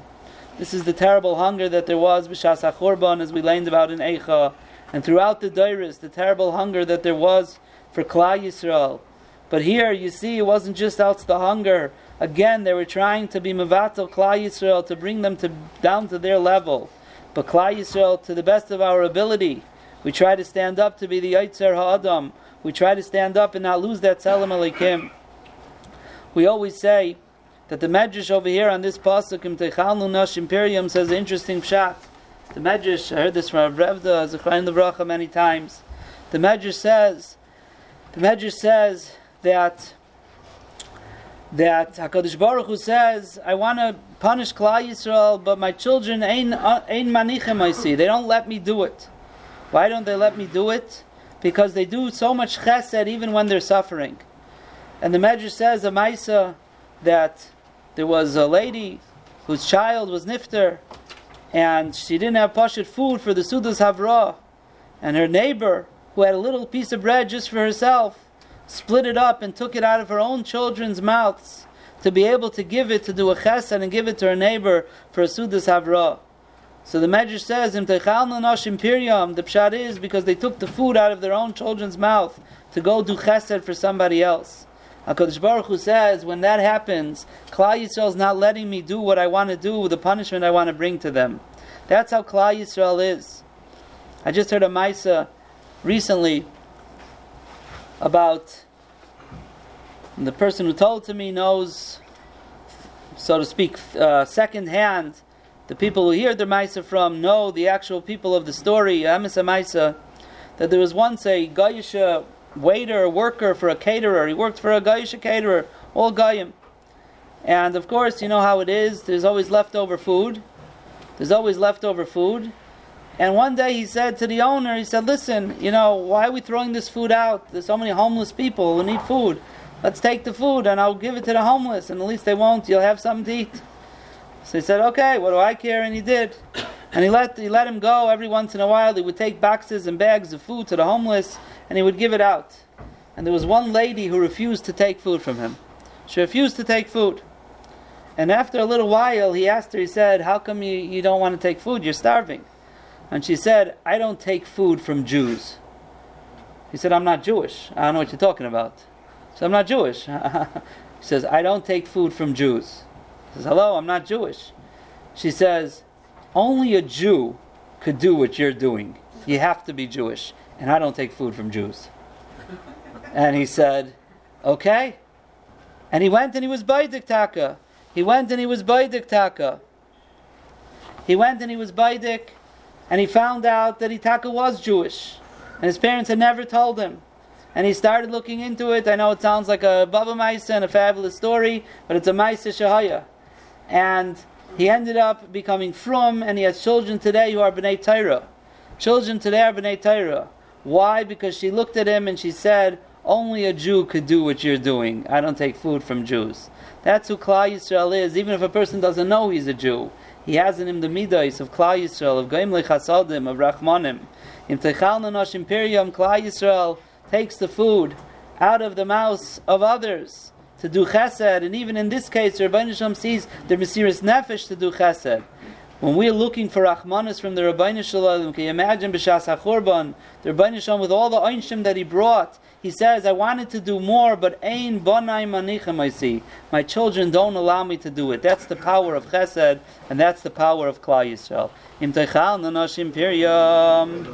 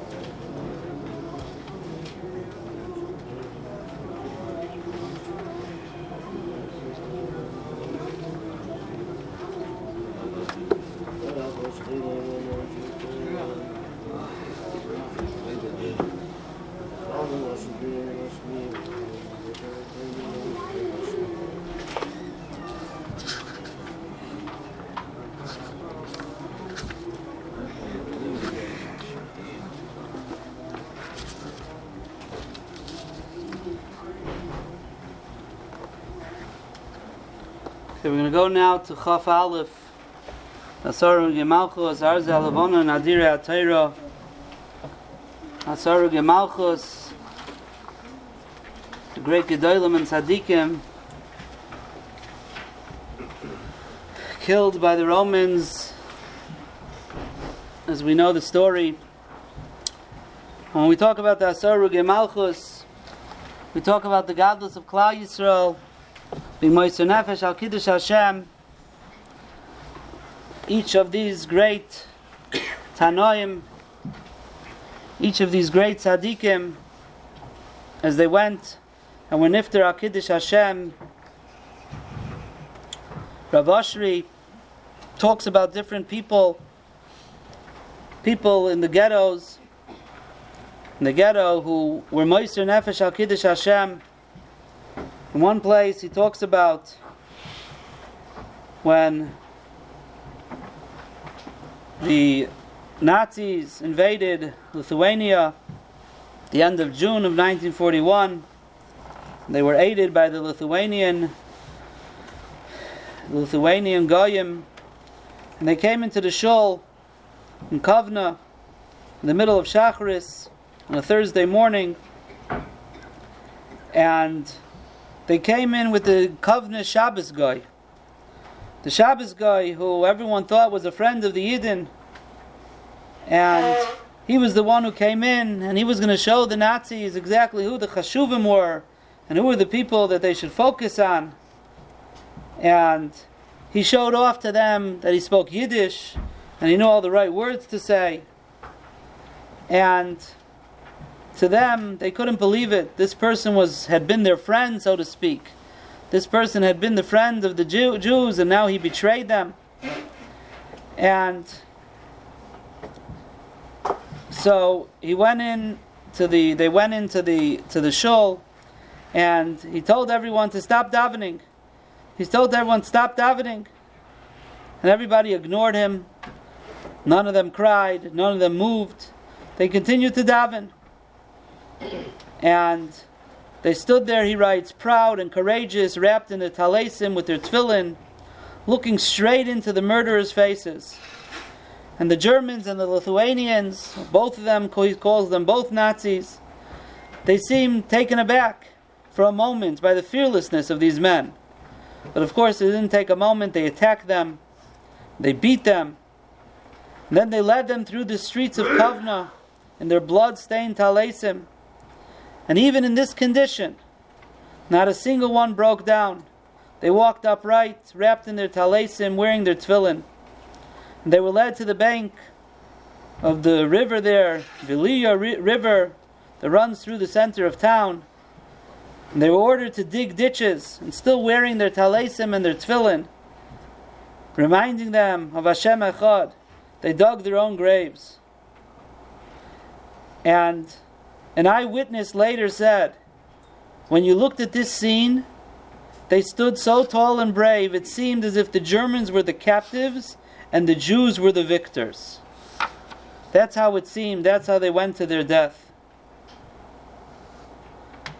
And of course, the Nazis just gunned them down there, straight into the ditches they had dug for themselves.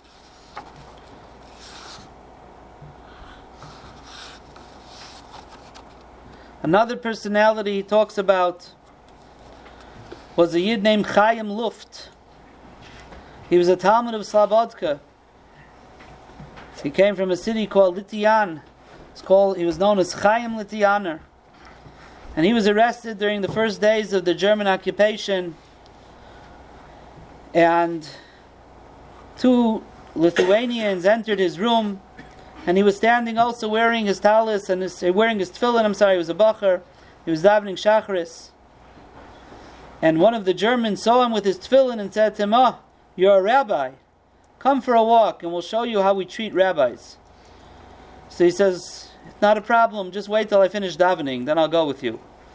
And of course they didn't wait. They tore the tefillin from his head. They dragged him out of the house. And he continued davening the entire way as they were out loud. They were taking him to the ninth fort. Ninth fort, where hundreds and thousands of Yidden were killed over there in Kovna. This is Mekadshe Shamayim. These are the people who are Mekadeshem Shamayim, who remind us of the Asara Haruge Malchus.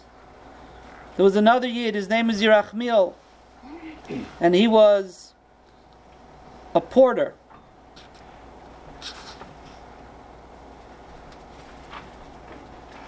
He was a porter, very strong person. And on the 4th day of the Slobodka pogrom, also right in the beginning there, at the end of June, when the Nazis came in to Lithuania, so it was Shabbos Mevarchim. And Rav Ashi said he was looking for a minyan, and he found what was called the shoemaker's cloys, little shul. Its entrance wasn't visible from the street, so they had a minyan there for Shabbos Mevarchim.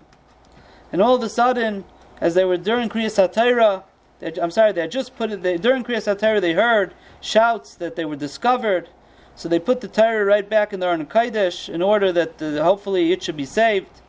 And 4 Lithuanians burst in there and they started screaming, "We caught you! You're planning a rebellion against the Germans to escape to Palestine." And they came in and they started beating everybody.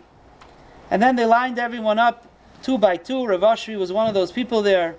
And they realized that they're taking them to the 9th fort. That's going to be the next stop where they were taking these Yidden. And one of the Bachrim there, his name was Itcha Moshe, he said, "Rebbe, can I say Vidui on Shabbos?" And he whispered back, he says, "If you die on Shabbos, you could say Vidui on Shabbos." But one of the people there was this Yerachmiel, the porter. And he was a big, solidly built fellow who, as a porter, would carry heavy packages. And he said, as they were being led out, he said, "I'm not letting you be led from the cloys to death." He says, "I'm going to show these murderers that you don't put Jews to death because they are praying. This shames the Rebbeinu Shel Olam and it shames Klal Yisrael." And he whispered, he said, "You hear me, Yidden? When I move into action, run." And with that, he jumped on one of the Lithuanians and started punching and hitting him. And he was a strong man. There was only 4 of them there. And he kept a fight up with them. And while they were paying attention to him, everybody else ran away. And of course, they killed him. They actually literally cut him up into pieces. And Rav Ashri says, late that night, we gathered up his body and we buried him in the Jewish cemetery over there in the ghetto. And they put a marker by his grave and they wrote, "Here lies the Kadosh Yerachmiel the porter." This is people who are Moiser Nafsham al Kiddush Hashem, like the Asara Haruge Malchus. And there was another Rav, his name was Rav Shusterman, Rav Gavriel Shusterman. He actually used to write in papers. He had a pen name for himself, Ben Moshe Yedaber, he called himself. And he was taken to the 9th fort for a terrible crime. What happened? He was in a labor camp in a town not far from Kovna. A couple hundred Jews had been brought there from the Kovna ghetto. And of course the Nazis had said you can't daven there, especially in public. But as far as he was concerned, German decrees didn't exist.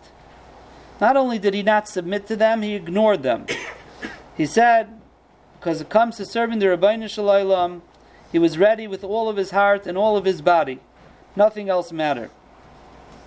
And he said, if the penalty is death, then that's a good way to die. Dying be Mekadesh Shem Shamayim. And he said that the fact that there are decrees against the Jews physically, that he accepts as a punishment from HaKadosh Baruch Hu. He says, but when the Nazis make decrees that try to stop him from his ruchnius, he says, that I'm not maskim to. He says, that I'm not maskim to. He says, when they put their filthy hands on my soul and keep me from davening and learning and doing mitzvahs, that I will fight, I will not allow it. And not only will I daven, I'll make sure others daven. Then he made a minyan in the camp. And they called him the rabbi of this camp. He eventually, in a crazy way, he got a Sefer Torah to the camp. There was a Sefer Torah in the town that was there, and the Lithuanian guy had it, and he smuggled it into the camp. And eventually, Eventually, 2 Jews escaped from the camp, and when the Nazis discovered that they were missing, they arrested the camp rabbi as a hostage, and they beat him. Terrible yisurim they gave him. They used his tzitzis. They had some fun with his tzitzis, and they put it on his wounds. They pulled it off, and it started bleeding more. And they said to him, "May God help you." And he looked at them and he said, "If God wishes it, you won't be shooting me." And for some reason, they didn't. Miraculously, the Rebbeinu Shalom didn't want them to shoot him. And he was taken to the 9th fort.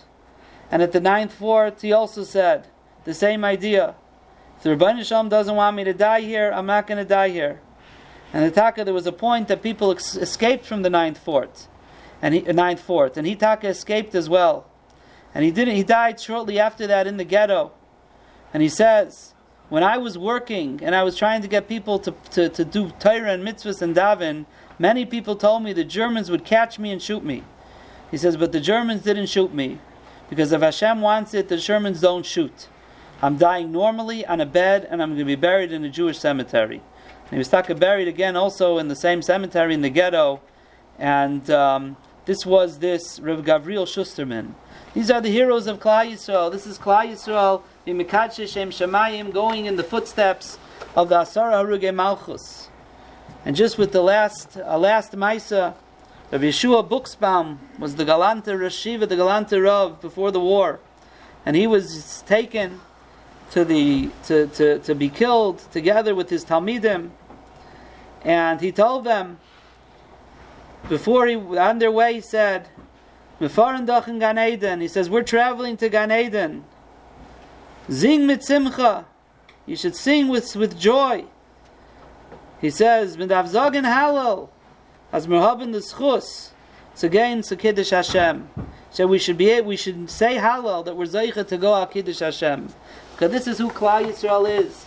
The Asara Harugei Malchus, who were the symbol of Kiddush Hashem in our history, just continue with other unknowns. These few people that I mentioned from the Kovna Ghetto, who knew from these people? We don't know, if not for Rav Ashri telling us who they were. But this is a Pasha Yid in Klal Yisrael. We go in the ways of the Asara Harugei Malchus, V'mekadesh Shem Shamayim. Arzi alavon nadirei HaTorah.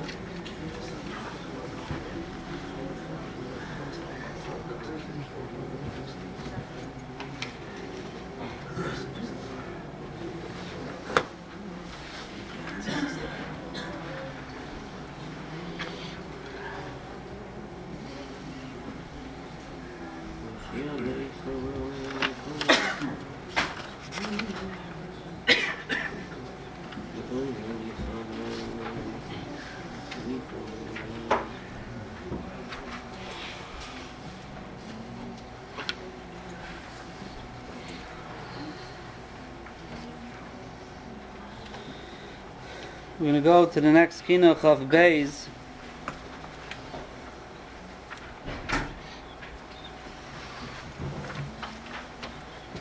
And this is the first of the Kinais. This is the first of the Kinais from the times of the Crusades. We have in our Kinais 4 Kinais from that time. We'll be saying 2 of them. It's Kina Chav Beis, Kina Chav Hey. There's Kina Chav Tes and Kina Lamed Gimel. And as we mentioned earlier, the Maram Rutenberg says, Yeshem Medalgin Ksas Min HaKinais HaKaliri. There's some who skip some of Rebbe Lezer HaKalir's Kinais.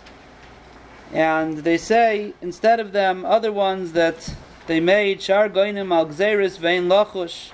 Kishkula Rigosam Kisreivas Beis Alikeinu. Like we said earlier, it's really more than that. It's because everything really comes from the Churban. And each generation, Pashtus, has to relate to the Churban according to the way they see it. But it all goes back to the Churban. In this Kina, we're going to talk more about the Crusades, the actual stories of the Crusades in the next Kina. But in this Kina, my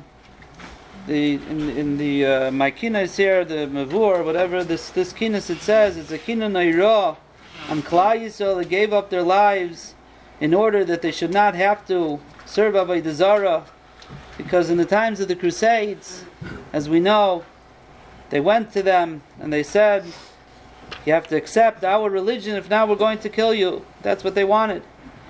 And in this Kina, and in numerous Kinais, it talks about how Klal Yisrael was willing to give up their lives. And in fact, we mentioned in other years as well, the idea, Ganze Shaila and the Rishonim, if you're allowed to commit suicide, or is one allowed to kill their children so that they shouldn't be caught by them. Das Sekeinim Ibali Atoises in Parshas Noach brings Machlokes Rishonim over there about it. And the Maram Rutenberg himself had this Shaila was brought to him, and he brought a raya from the Kinais. The Maram Rutenberg wrote, if it's mutter, and he says, he brought a raya leheter, he writes, Mimashagam Rabbeinu Kloinamis Asakain, Bikino Hamascheles, Amarta Shumani, which is Kina Chavtes. We're not going to say that Kina.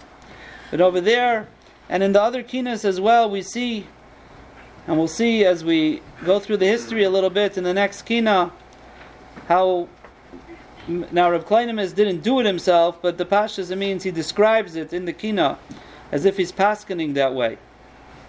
So in these Kinais, we see the terrible tragedies of the times of the Crusades.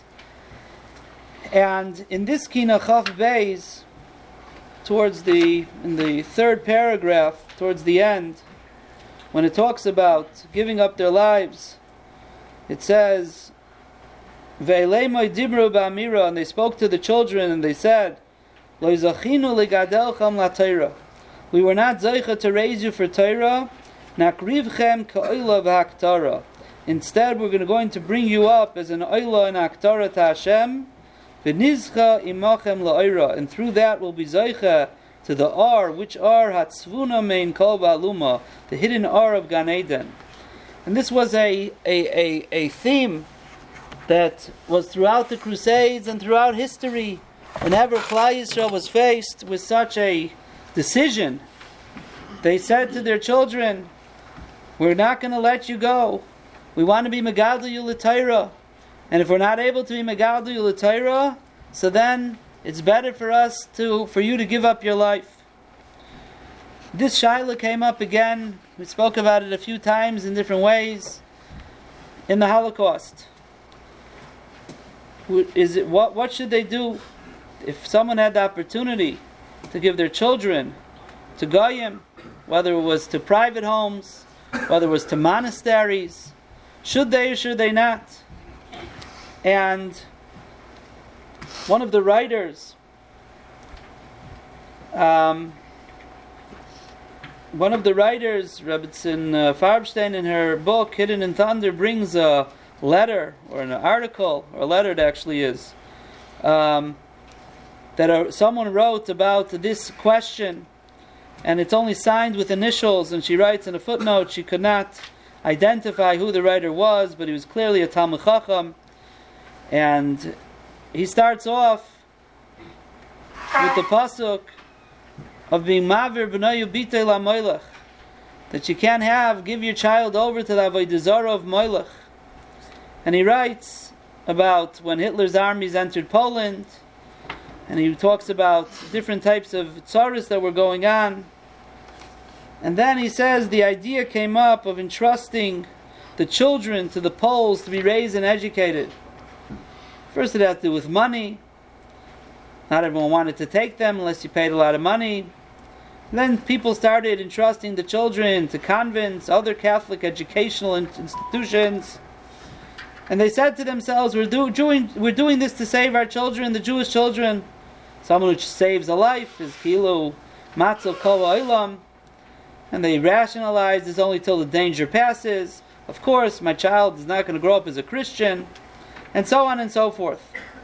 And he says the question was, which takes precedence, the body or the soul? He says, you're saving your child from the claws of the yellow beast, he says, but you're jeopardizing his neshama. He says, because when they took them, they knew there's one purpose. They're there to convert people to Christianity. And such a young child to be in such a situation, how's it shayach? Lefi derech hateva, they're not going to be able to be oimed in such an isayan. And this was the shaila, he says, that we had. And he writes, he says, our ancestors knew they had to let themselves be killed rather than to convert. And they were killed al Kiddush Hashem.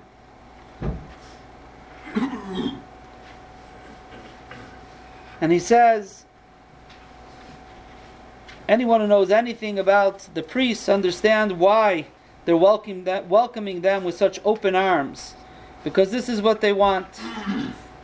And he says, for generations, we fought against foreign influences. He says, will we now negate this all with the wave of a hand? Will we betray the Rabbeinu Shalom and sell our children into idolatry? Now he writes and he says, I am certain that if we conduct a referendum now on this question, this he wrote in 1942, and it seems that the shaila he was referring to was something that happened a couple years earlier when the Nazis came in 39 and 40. And at that time, people weren't sure what was going on. But he says, I'm certain now if we could conduct a referendum, we will get a unanimous answer from the entire nation. We will not pass our sons and daughters through the strange fire. This is what he writes. And this was not a simple shaila. It was not a simple shaila for people. But there was another Maisa with the Emmanuels, and they had a similar question, and they had put their daughter by some Goyim, and the daughter came back to visit, and when she came back to visit, they saw that she was praying like a Christian, and they couldn't believe it. And they told the person that they had given her over to, they said, she's not going home with you, she's staying with us. And they turned to the rest of us. One of the children wrote this and said, they turned to the rest of us and they said, we received you children as a deposit from Hashem. We do not know when we'll be obligated to return our deposits. But one thing is certain, we return you as Jews. And that's mamish the lashon that says in this kina, even though le'zachinu le'gadachem l'tayra, but nakrivchem ka'ila v'aktara. It's not a partial decision, not a simple thing for a parent. Think about it for a few moments. But Lamaisa, this is how Klal Yisrael went through the Dairis. Not so simple. And in other years, we went through other examples of this Shaila and of these decisions. But today we're going to focus on what happened after the war and see what happened. And Lamaisa, Rav Herzog, Zechreinu Livracha, went to the Pope February 10th, 1946, and he begged the Pope to release and to tell him where the children are and to give out psak that the monasteries and the priests they should return them. And he says, for us, every child constitutes a world of his own. He told him we lost about 1.5 million children in the Holocaust. He says, if the Christian church deprives us of those children, the ones who remained alive, this would be tantamount to perpetuating the crime. And he said, please, tell your people to give back the children. But Lamai says, we know, the Pope refused. And of an estimated 5,000 surviving children who were hidden with families in convents in Poland, only about half of them returned. And even those who were brought back, it was only through hard work and all different types of means to get them. And it wasn't simple. It was not simple. Different organizations tried to get the children back.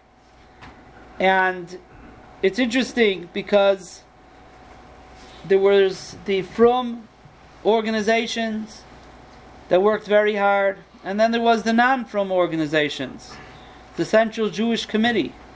The Central Jewish Committee, which was the official organization representing Polish Jewry after the war, were opposed to taking the children out of Polish hands. They said, you're going to tear them away from their family, it's not enough they suffered so much, they finally have stability, we're not going to take them away, let them stay with the Christians. It's unbelievable. And the truth is, not only assimilated Jews felt this way, Zionist Jews felt that way as well. There were some who said, we wonder if we're doing the right thing here. He says, we have doubts and hesitations. What should we do? He says, maybe we should leave them where they are. Are we entitled to rob the child of his new home and toss him into the abyss of his horrendous past? That's what they said. One of the leading leaders of the Zionist coordination wrote that. And another one wrote, debating with myself whether it was not wrong of me to remove this girl from the women she had been so closely attached. And he says, and one of the writers writes, and he says, the doubts and hesitations experienced by these people display a flawed historical perspective. They fail to realize the acceptance of these children into the Christian environment is actually giving in to Hitler's plot, lahashmid, laharig, la'abed, minar v'adzokin, taf v'noshim. He says, by letting them stay there, they're just giving in to what the Nazis really wanted to happen.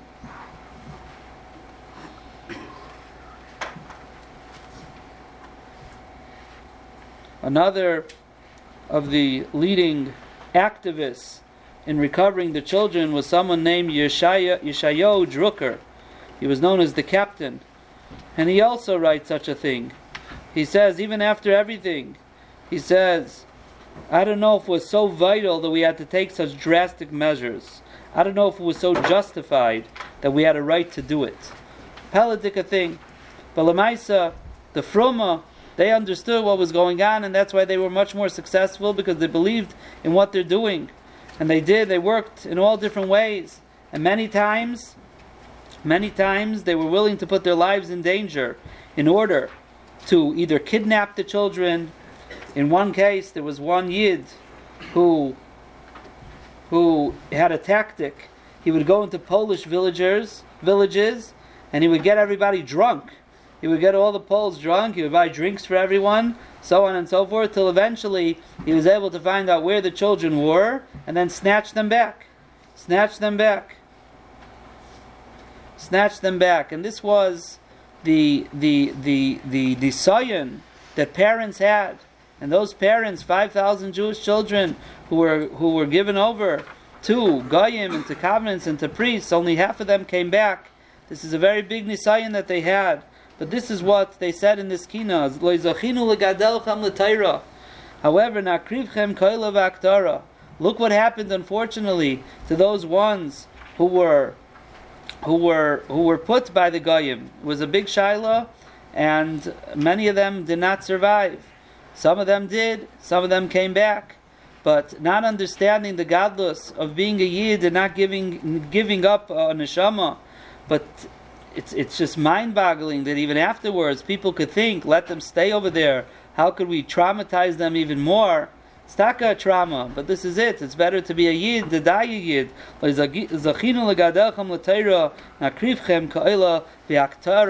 is the mandate that was given to us by these crusaders, by the victims of the crusade, and that's what we focus on over here in this kina.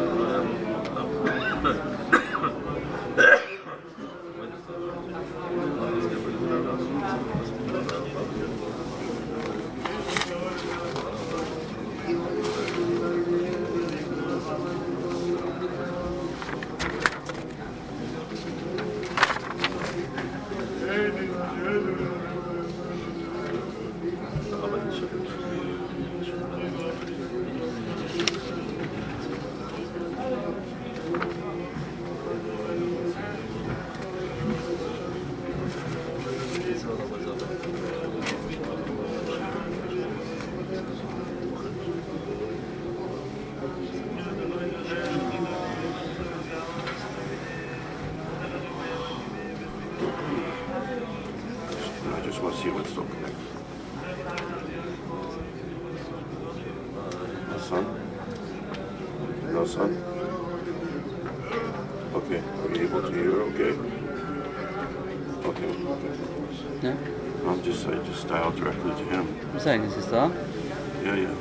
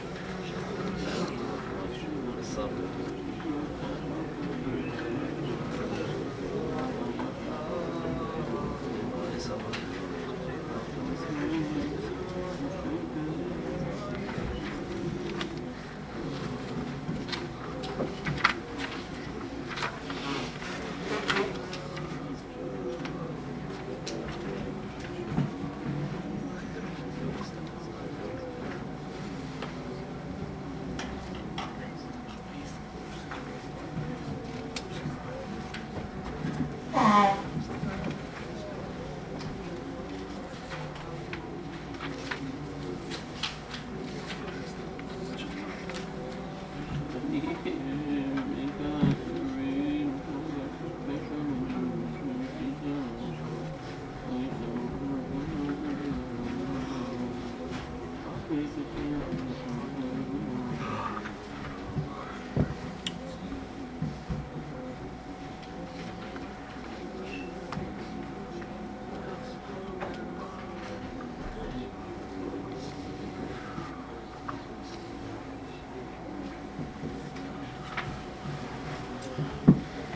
now go to Kina Chaf Hey, which is another one about the Crusades. And this is the Kina and the destruction of 3 cities in the Rhineland: Spira, Vermaisa, Magentia, Speyer, Worms, and Mainz. In the months of Iyar and Sivan, in the year Tatnu. When we talk about the Crusades, so there were 3 Crusades. There was the first Crusade in 1096 to 1099, which is Tatnu. 1096 is Tatnu. Now the second Crusade was 1147 to 1149, and the third Crusade was in 1189. And the first Crusade in 1096 began in France, and the French Kehilos sent shluchim northward to the Kehilos of the Rhineland, and they told them what's going on. They should daven for them. And they received a reply from the city of Magentia of Mainz that we feel for you, but we're not really so nervous. We're protected over here in Germany. The Yidden were good with the noblemen, and we have nothing to be afraid of. But the Crusaders moved northwards, even though it's not really the direction that they're supposed to be going. If the whole idea of the Crusades, the idea behind it at least, was to march to Jerusalem and liberate the holy city from the Muslims, so they're going a little bit in the wrong direction. But one of the reasons that they went northwards was because a lot of these noblemen and their children owed a lot of money to the German Jews. The German Jews were money lenders, and a lot of these noblemen had borrowed money from them, and they saw it as a great excuse to erase their debt. So they took a little detour and went north to the Germans. When they came to the city of Spira, of Speyer, on the 8th day of Iyar, and these dates are here some of them at least are in this Kina, Ches Iyar, and they killed 11 people in Speyer. That's what they killed in Speyer.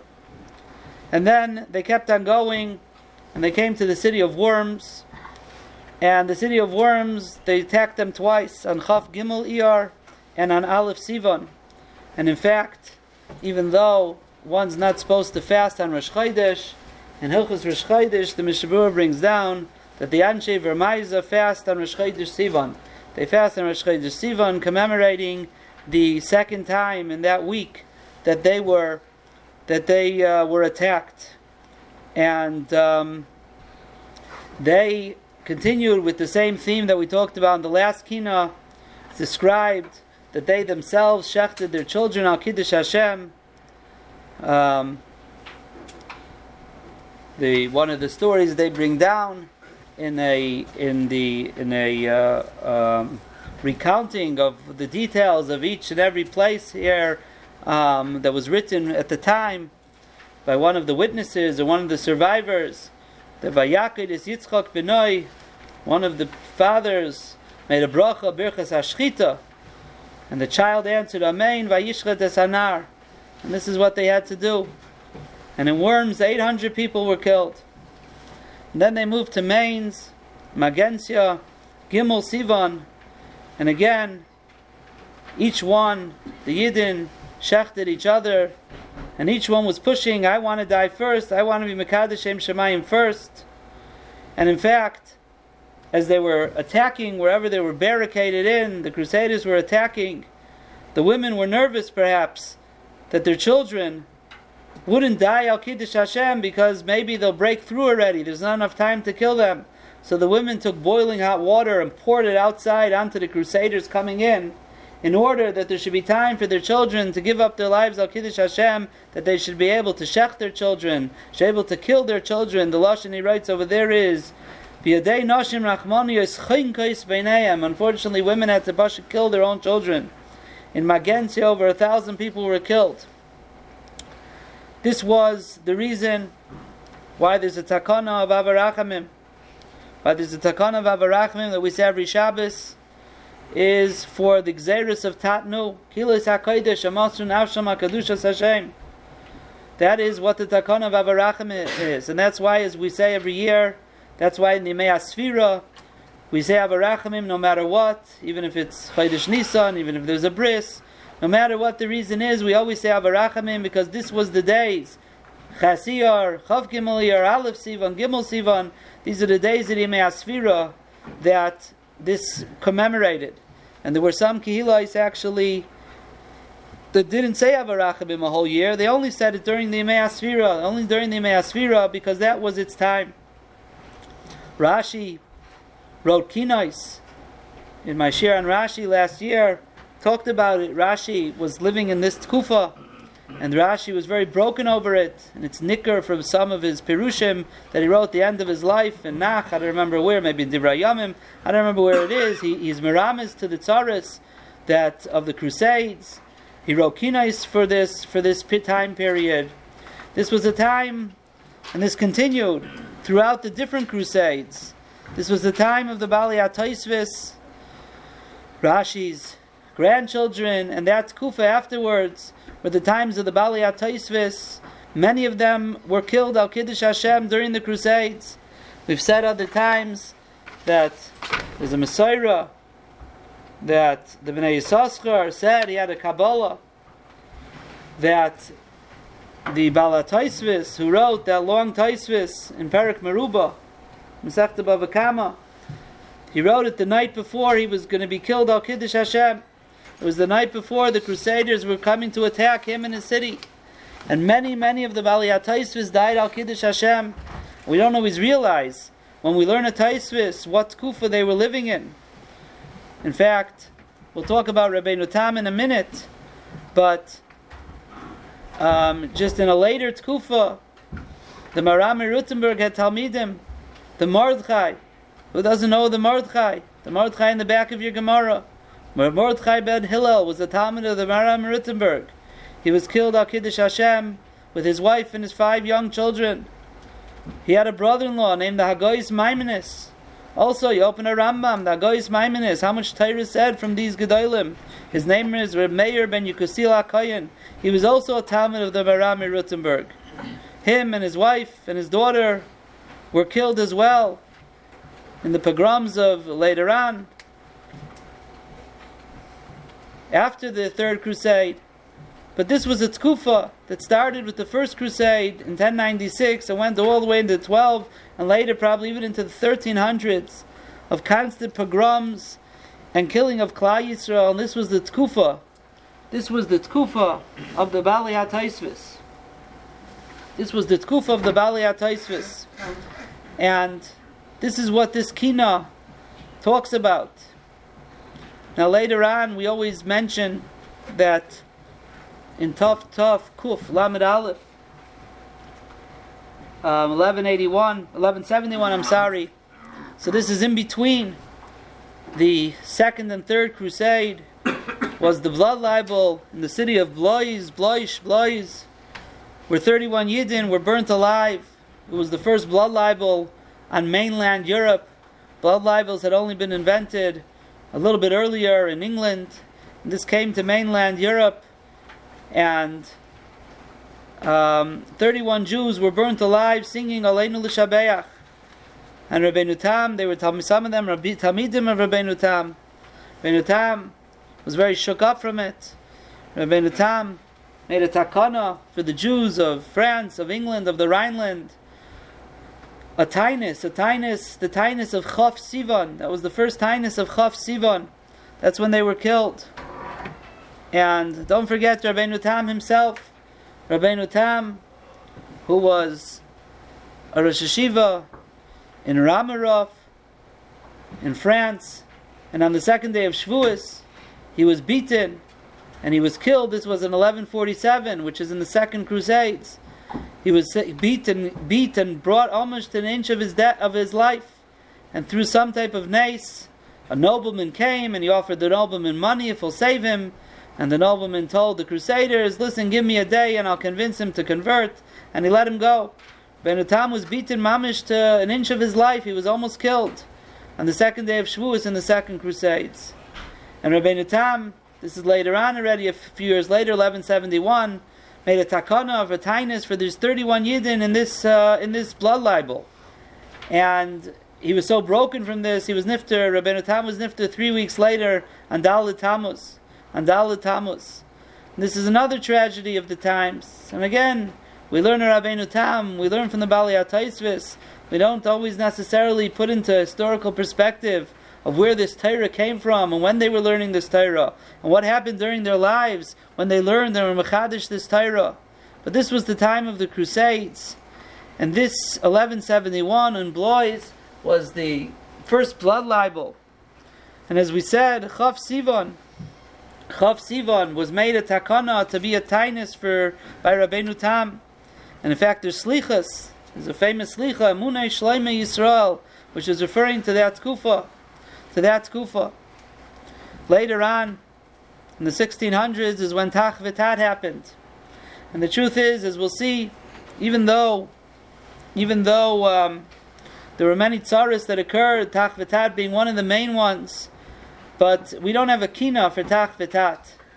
And it's interesting because as we'll see in a moment, that there's really a takana of a yom tainus and slichas, but in our kinais that we say for Ashkenaz kinais at least, in about the 1300s is when they stopped adding kinais to it. I guess till the Holocaust, and then there was a few added at the end. But to the general, what we call Seder HaKinais, in the 1300s they stopped adding to it. Anything that happened, any tzaras that happened after that, they made slichas, they made other things that they put into different places, different tanesim, but they didn't add mamish to the kina itself. So in Tach V'Tat, Chmelnytsky, as we know, we've spoken about him. He was the father of the Ukrainian freedom. He's like the George Washington of the United States, and they even Adayem Hazeh, they celebrate him as the father of Ukrainian freedom because he led a revolution against the noblemen. But Lamaise, he was a bloodthirsty murderer. He was no hero. And what he started in Tach V'Tat in 1648, 1649, so many different Gedolim were affected by it. So we know the different Gedolim, the Shach had to run away in Tach V'Tat, the Beragoyla, the Taisis Yontif, the Magen Avram's father was killed, the Taz's 2 children were killed. And basically, it was a revolt against the Polish overlords. And it was also had to do with religion. Most of these hot-button political things have to do with religion as well, because the Ukrainians were Greek Orthodox, the Poles were Roman Catholic, and Mamela, they didn't get along. And but who suffered the most? The Yidden in the Ukraine, in Poland, and Litva, 1648 and 1649 being the time that it was the most, but it continued because the Shach and the Beragoyla were in Vilna later in the 1650s, 55, 56, and finally made it there, the wars and the killings. So it was a long tkufa, but the main tkufa was 1648 and 1649. And the Shach, as we know, wrote the Megillas Eifa, where he describes what happened. And another Yid, Rav Nosson Nata Hanover, wrote Yevein Metzula, that also compiling all the different things that happened in different cities. And the Shach made a Kabbalah for himself and for his family, L'Dairis, that Chav Sivan should be a tainus. Why Chav Sivan? Because Chav Sivan, the first main Ukrainian city, the first big Ukrainian city of Klal Yisrael, a Jewish city that was attacked, was the city of Nemirov. For Nemirov, they attacked for 3 days, killing 6,000 people, including Rabbi Chiel Michal of Nemirov, who was a big Mekubal and a tzaddik, and he was killed at Kiddush Hashem there. And the Taisis Yontif's son was there. I think he escaped.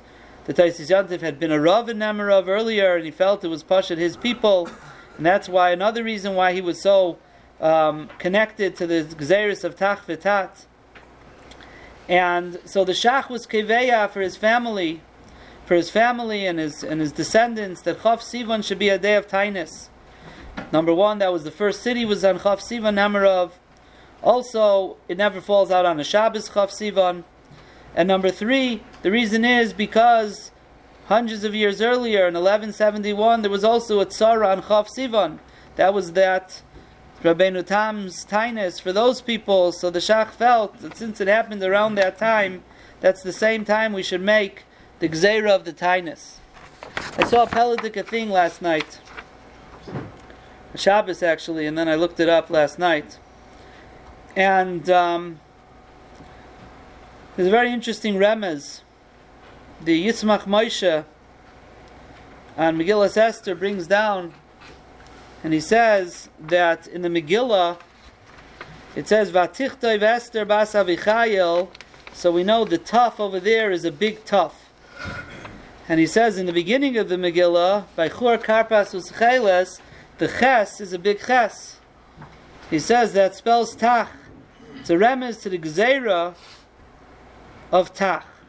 Why is it a remez to the Gzeira of Tach? So he says as follows. He says he heard another remez. I saw somewhere that this was from Rav Shimshon Ashtrapali. Rav Shimshon Ashtrapali was actually killed in Tach.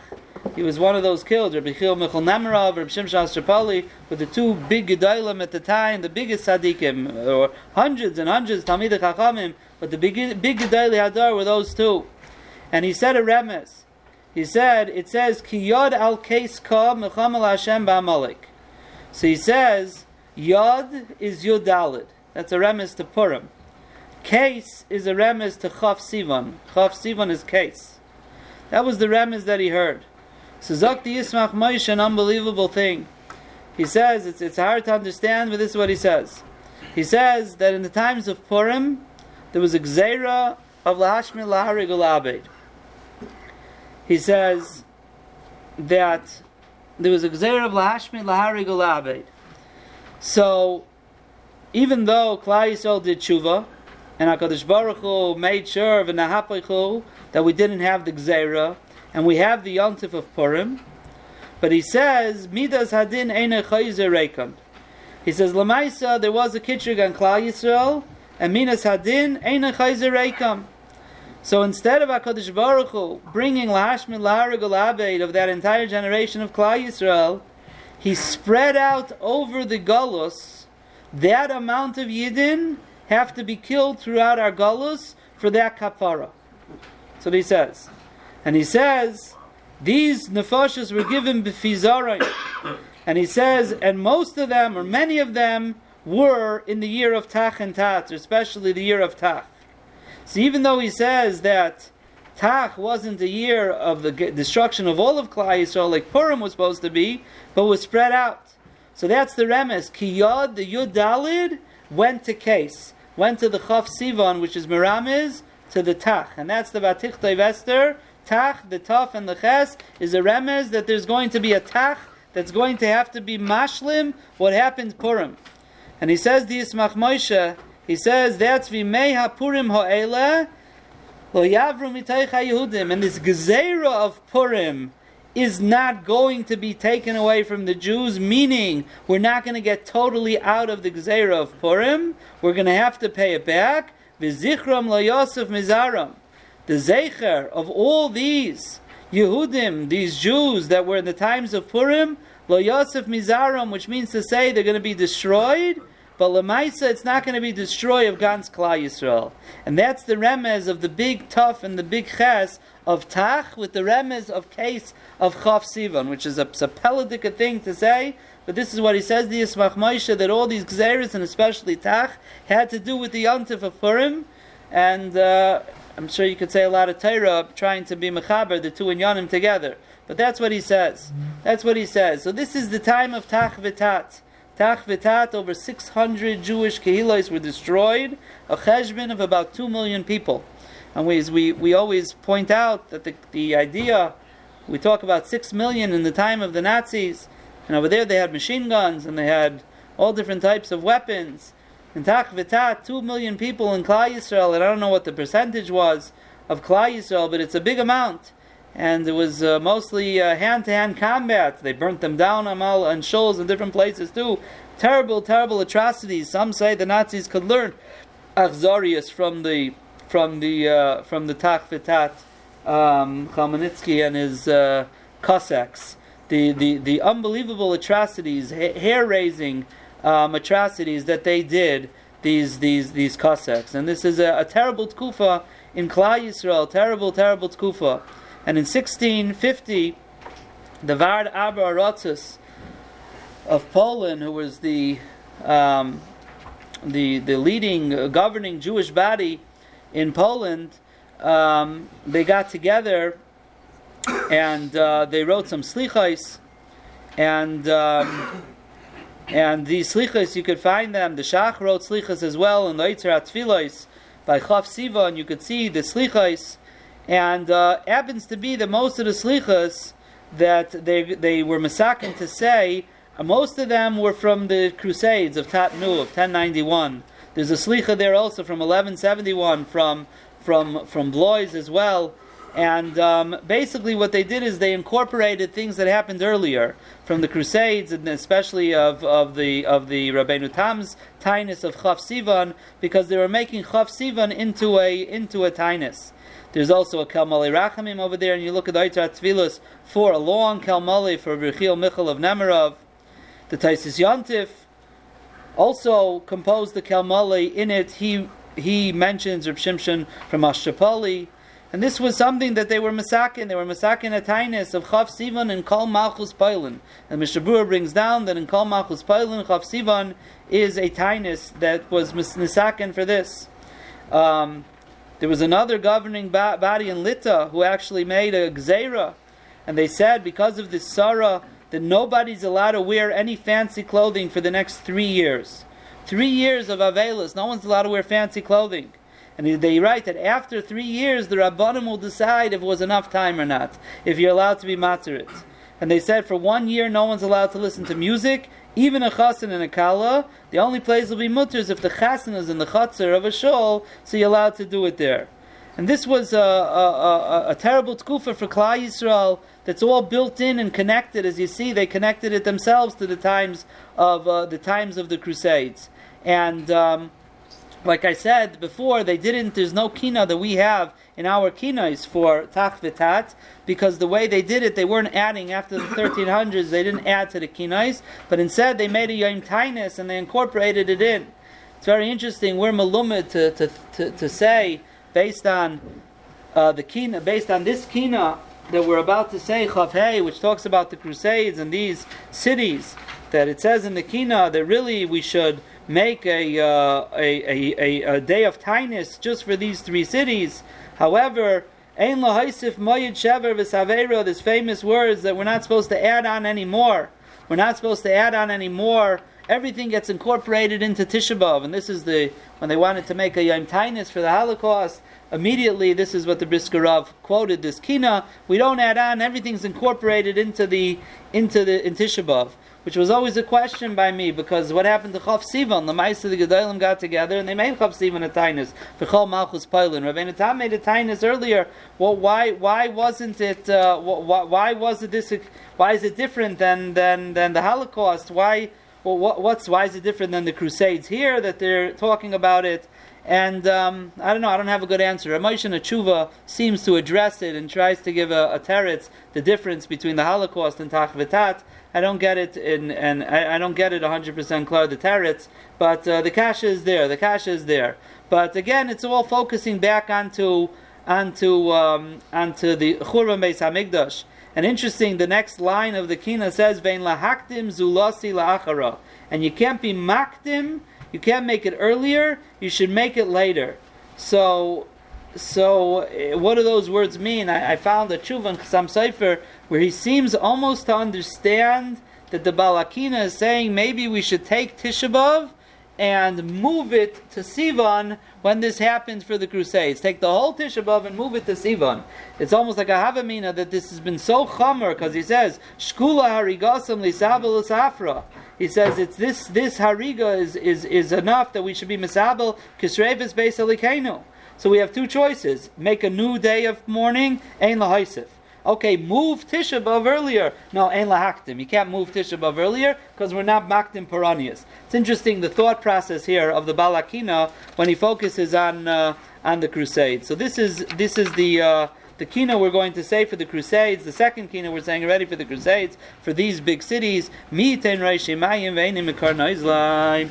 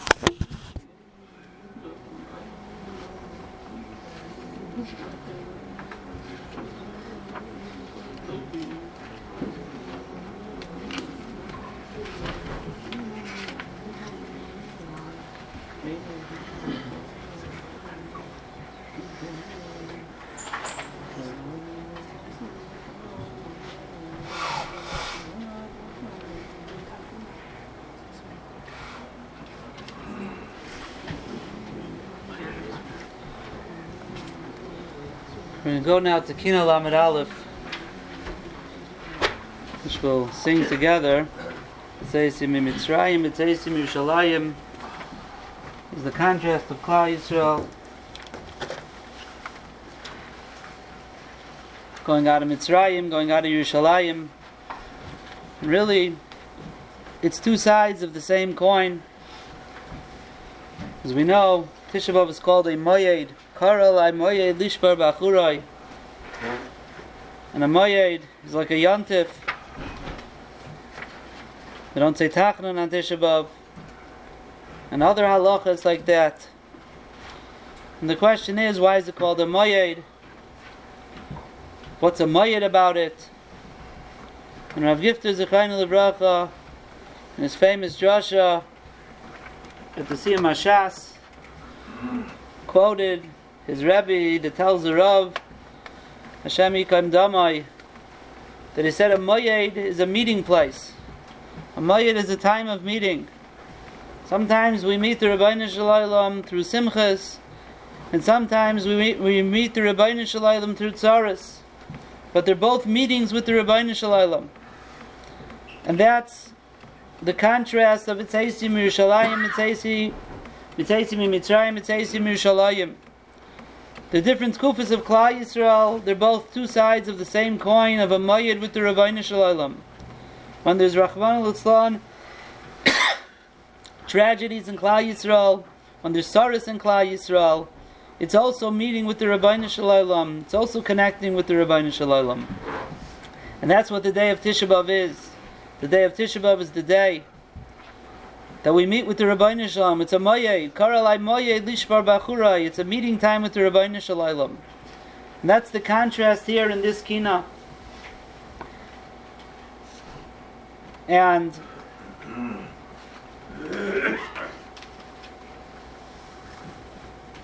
when we talk about this Kina, we talk about Klal Yisrael, how they walked out of each situation a little differently. The simcha that there was in leaving Mitzrayim, and in the nigun that we use, it's more of a joyful chant, the B'tzeisim Mitzrayim part, and then the more mournful chant when it talks about B'tzeisim Yerushalayim. And in fact, I say every year, but it doesn't always work out, that when you get to the end, the last stanza, B'tzeisim Mitzrayim, is in the joyful chant, and the next part, B'shuvi L'Yerushalayim, is also in the joyful. It shouldn't be in the Kina part, because we're going back to Yerushalayim. So even though in your mind the nigun goes down, it should go back up as if it's the first half of it. But this is Klal Yisrael realizing that when we leave Yerushalayim, we're mournful. But when we leave Mitzrayim, we're joyful. And we talk about a lot of times the Spanish Inquisition, the Spanish expulsion, 1492, on Tisha B'Av. And the reason, as we'll see in a moment, now it's interesting, I saw somebody ask, how come there's no kinais for the Spanish expulsion?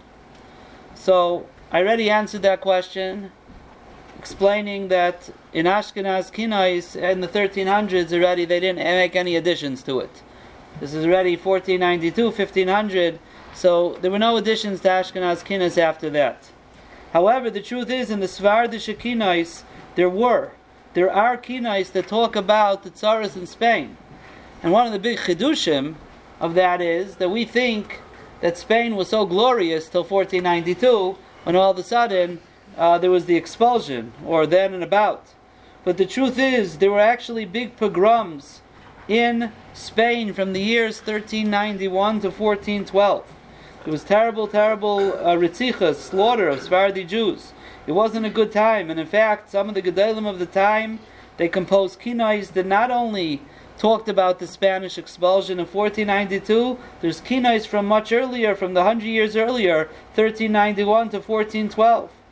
The problem was that the Svardish kinais were printed by the Goylei Sfarad in the early 1500s in Venice, a few years after the expulsion, and they didn't want to put in those kinais because they were still nervous. The Inquisition's long hand, long arm stretched to different places, and they were still very nervous to have kinais talking about that kufa.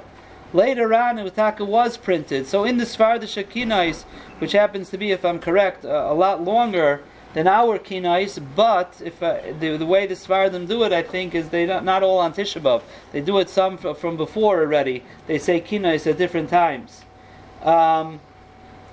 This slaughter of Spanish Jewry in those years really was a wake-up call for the Jews of Spain. The Jews of Spain had been in Spain already since Churban Bayis Rishon. In my shir on the Abarbanel not long ago, we talked about this.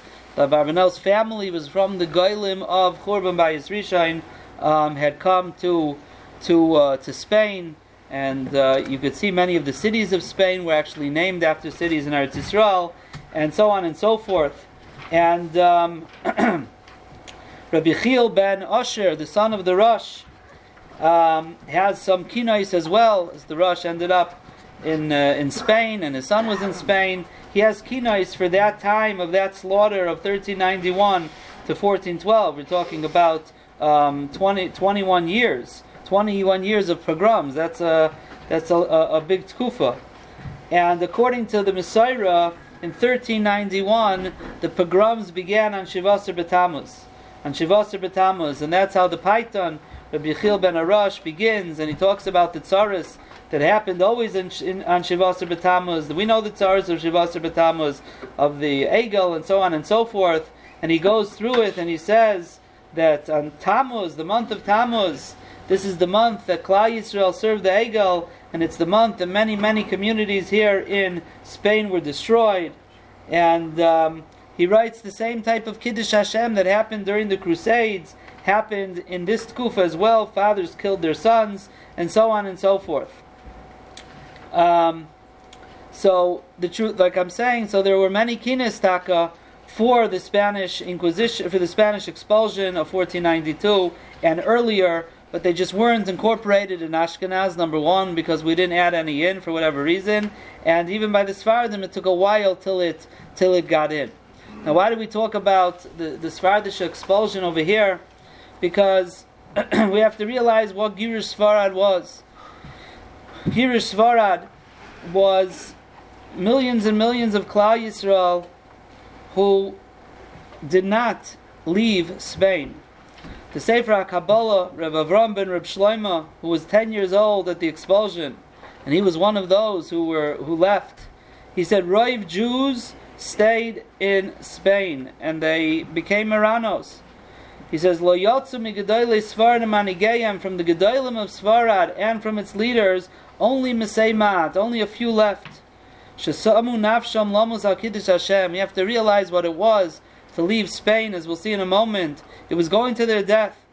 And he says, the Gadol Bekulam was Harav Don Yitzchak Abarbanel, Shekidesh Hashem Mefarhesya, Lifnei HaMelech V'Asarim.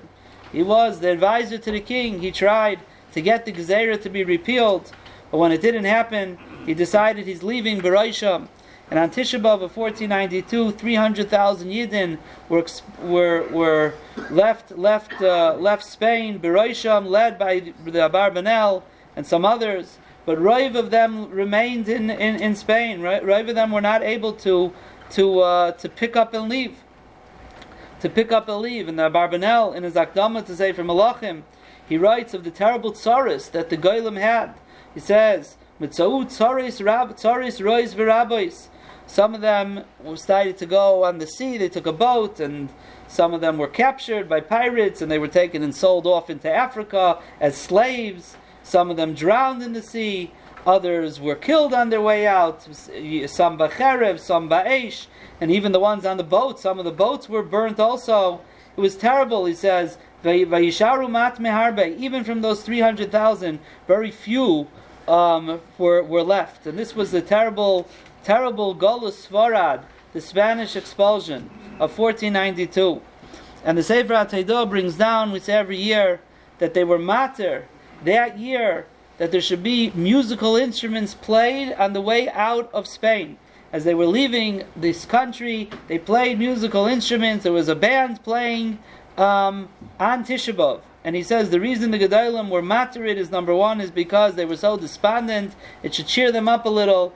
But he says there was something deeper in there. It was a deeper remez. And the remez is that we only cry when we leave Yerushalayim. We don't cry when we leave from one Galus to the next. Leaving Galus, B'Tzeisim Mitzrayim, is a time for joy. It's not a time of crying. It's another step closer to the Geula. You don't cry when you leave a Galus. The only time you cry is when you leave Yerushalayim.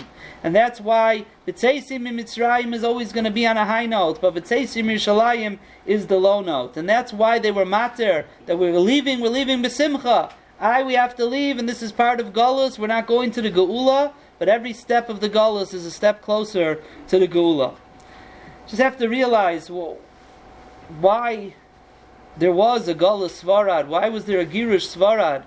What was the Aveira? What happened to Klal Yisrael in Spain? So the truth is, Abarbanel writes that there was a lot of assimilation in Spain. It's very similar to what happened later on in Europe, in Eastern Europe, with the Holocaust, hundreds of years later. There was a lot of assimilation in Spain. The Abarbanel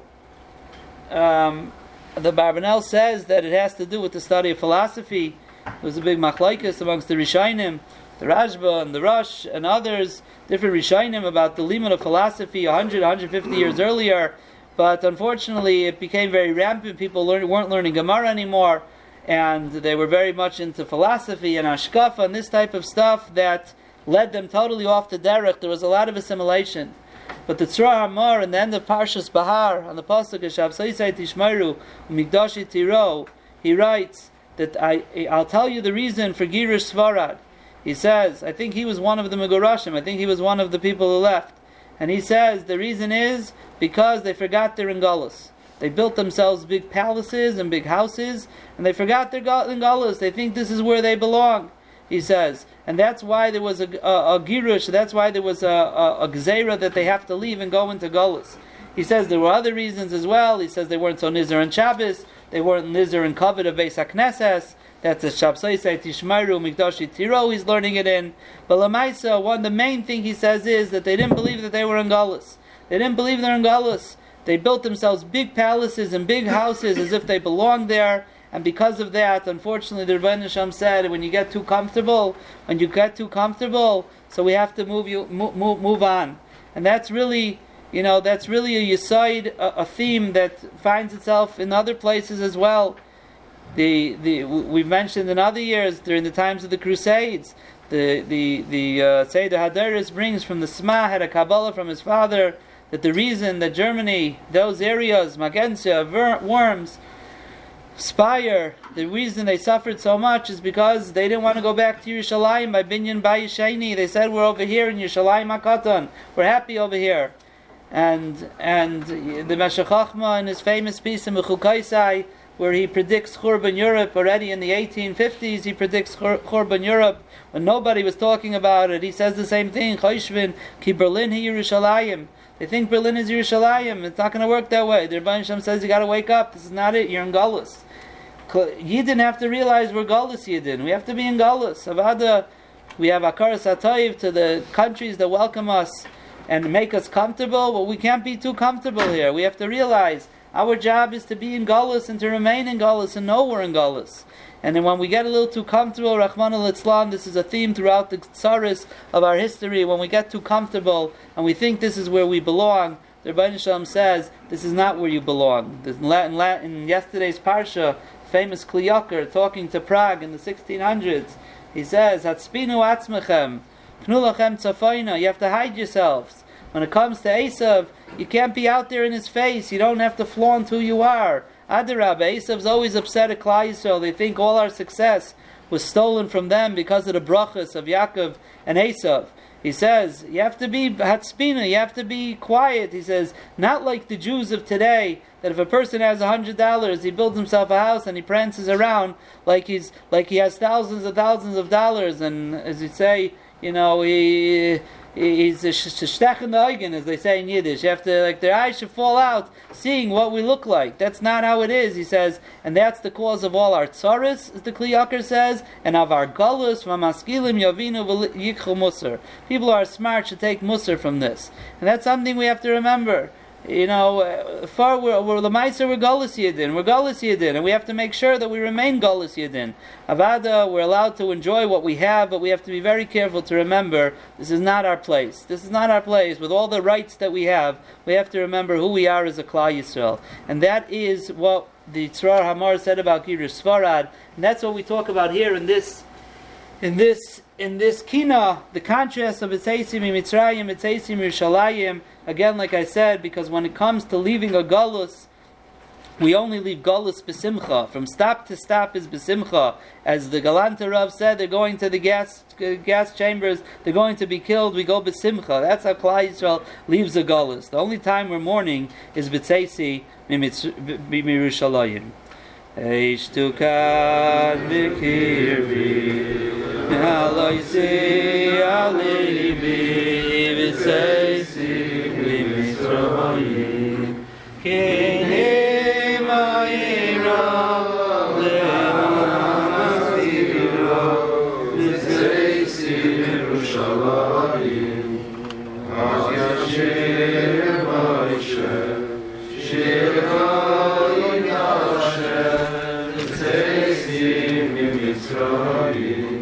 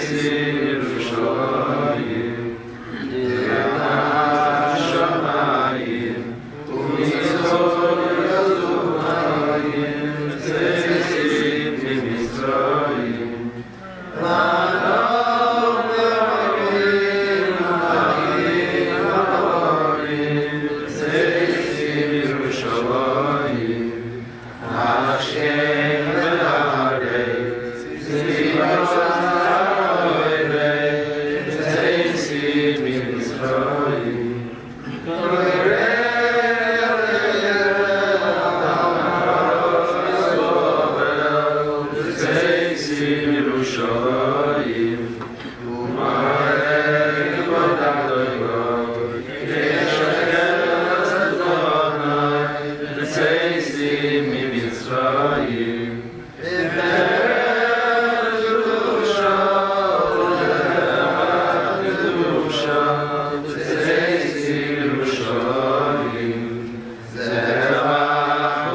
Yerushalayim.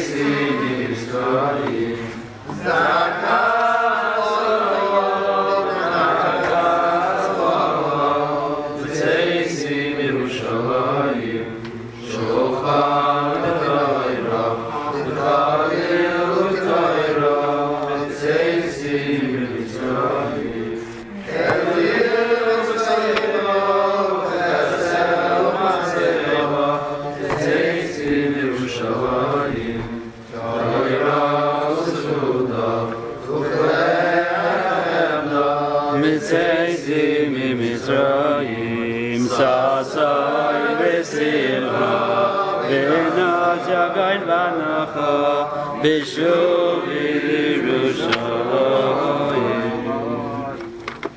Gonna go now to Kina Mem Aleph, Shalis Rufa V'Aish. We've talked about this many times. The Kina written by the Marame Rutenberg and the Sreifas HaTorah. The Sreifas HaTorah, 24 wagon loads of Svarim were burned in Paris on the Erev Shabbos of Parshas Chukas, and they asked the Shailas Chaloim, and they got a message. The Gzeira Seraisa, this is the Gzeira from the Torah, which is the Targum of Zois Chukas HaTorah, and that's why they were Keveya Erev Shabbos Parshas Chukas as a tainus for this Sarah. And usually Tanesim go with the date and not the day of the week, but this one they saw a remez because of this Shailas Chaloim of the Gzeira Seraisa. And the story was, in the year 1240, the king of France was Louis IX. It was a big Russia, and there was a Meshumad, Nicholas Danin, who basically convinced the king that the reason why the Jews aren't accepting Christianity is because of all the terrible things that it says in the Gemara about Christians, and therefore you got to get rid of that, and you'll get the Jews. That was always the goal, and they decided to have a certain debate in the king's palace, and 4 of the Bali HaTaisvis, Rabbi Chiel Paris, Rabbi Chiel of Paris, Rabbi Moshe Mikutzi, the author of the Smag, Rabbeinu Shmuel ben Reb Shloima from the place called Palaiza, and Rabbi Yehuda ben David from Malone. These 4 Rishonim, Bali HaTaisvis, Rabbi Chiel Paris, and the Rabbi Moshe Mikutzi were the Rabbeim of the Marame Rutenberg, who was learning in Paris by them. That's why Masechta Yuma, the Taisvis in Masechta Yuma from the Marame Rutenberg, those are his Taisvis in, and very often he quotes his Rabbeim there, Rabbi Chiel from Paris and Rabbi Moshe Mikutzi. And they were 4 were chosen to debate the priests over this claim that in the Gemara is very anti-Christian. And the only 2 who made it to actually debate was Rabbi Chiel Paris and Rabbi Yehuda ben David from Malone. And because after their 2 debates, the king saw that there was a bunch of baloney, saw that there was nothing to talk about. They won the debate hands down. But of course, that really wasn't the point of this debate, who should win. It was just to debate as an excuse to say that they lost. And eventually, he gave out a decree that the Svarim have to be destroyed. And they went around from house to house, and they went to each shul and to each bis medrash, and they confiscated all the Svarim. And just remember, this is long before the printing press. Every sefer was handwritten, cover to cover, letter by letter. All the shasin were handwritten. Many of the shasin had the Goyonis in the margins from the Bali HaTaisvis themselves written in there, and they piled up 24 wagon loads of Svarim, and on Erev Shabbos Parshas Chukas of 1242 they burnt them in the street there. And this was really the end of the Tkufa of Klal Yisrael, the Bali HaTaisvis in France. After that they all left. The Maram Rutenberg, who was an eyewitness to this, composed the Kina that we're going to say in a moment, Shalis Rufa V'Aish, to ask the Srufa V'Aish, the Torah that was burnt in fire. And he talks about how it's so dark, how could we enjoy anything, seeing so much destruction, so much Torah being destroyed. Rabbi Chiel Paris also left. He went up to Eretz Yisrael actually, and they all migrated northwards towards Germany. Maram went to Rutenberg. And this was really the end of the Tkufa of the Bali HaTaisvis in France with this Maisa. And when we talk about the burning of Svarim, we find that as a very common theme amongst the Goyim that attack us throughout history. And in other years we talked about the Germans and how they made that as a priority to destroy libraries, to destroy Svarim. But today we're going to talk about a little bit of a different angle of that. And we're going to talk about the Yidden who were Meiser Nefesh for Svarim. In the Sefer Kaf HaKela that I quoted before from Rabbi Cheskel Harpins, he brings a Maisa that he was in one of the camps and someone met him. And someone said, Rav David Harpins, is he from Satmar? Is he a relative of yours? So he told him he's my brother. He says, I have to tell you a story about him. He says, I have to tell you a story about him.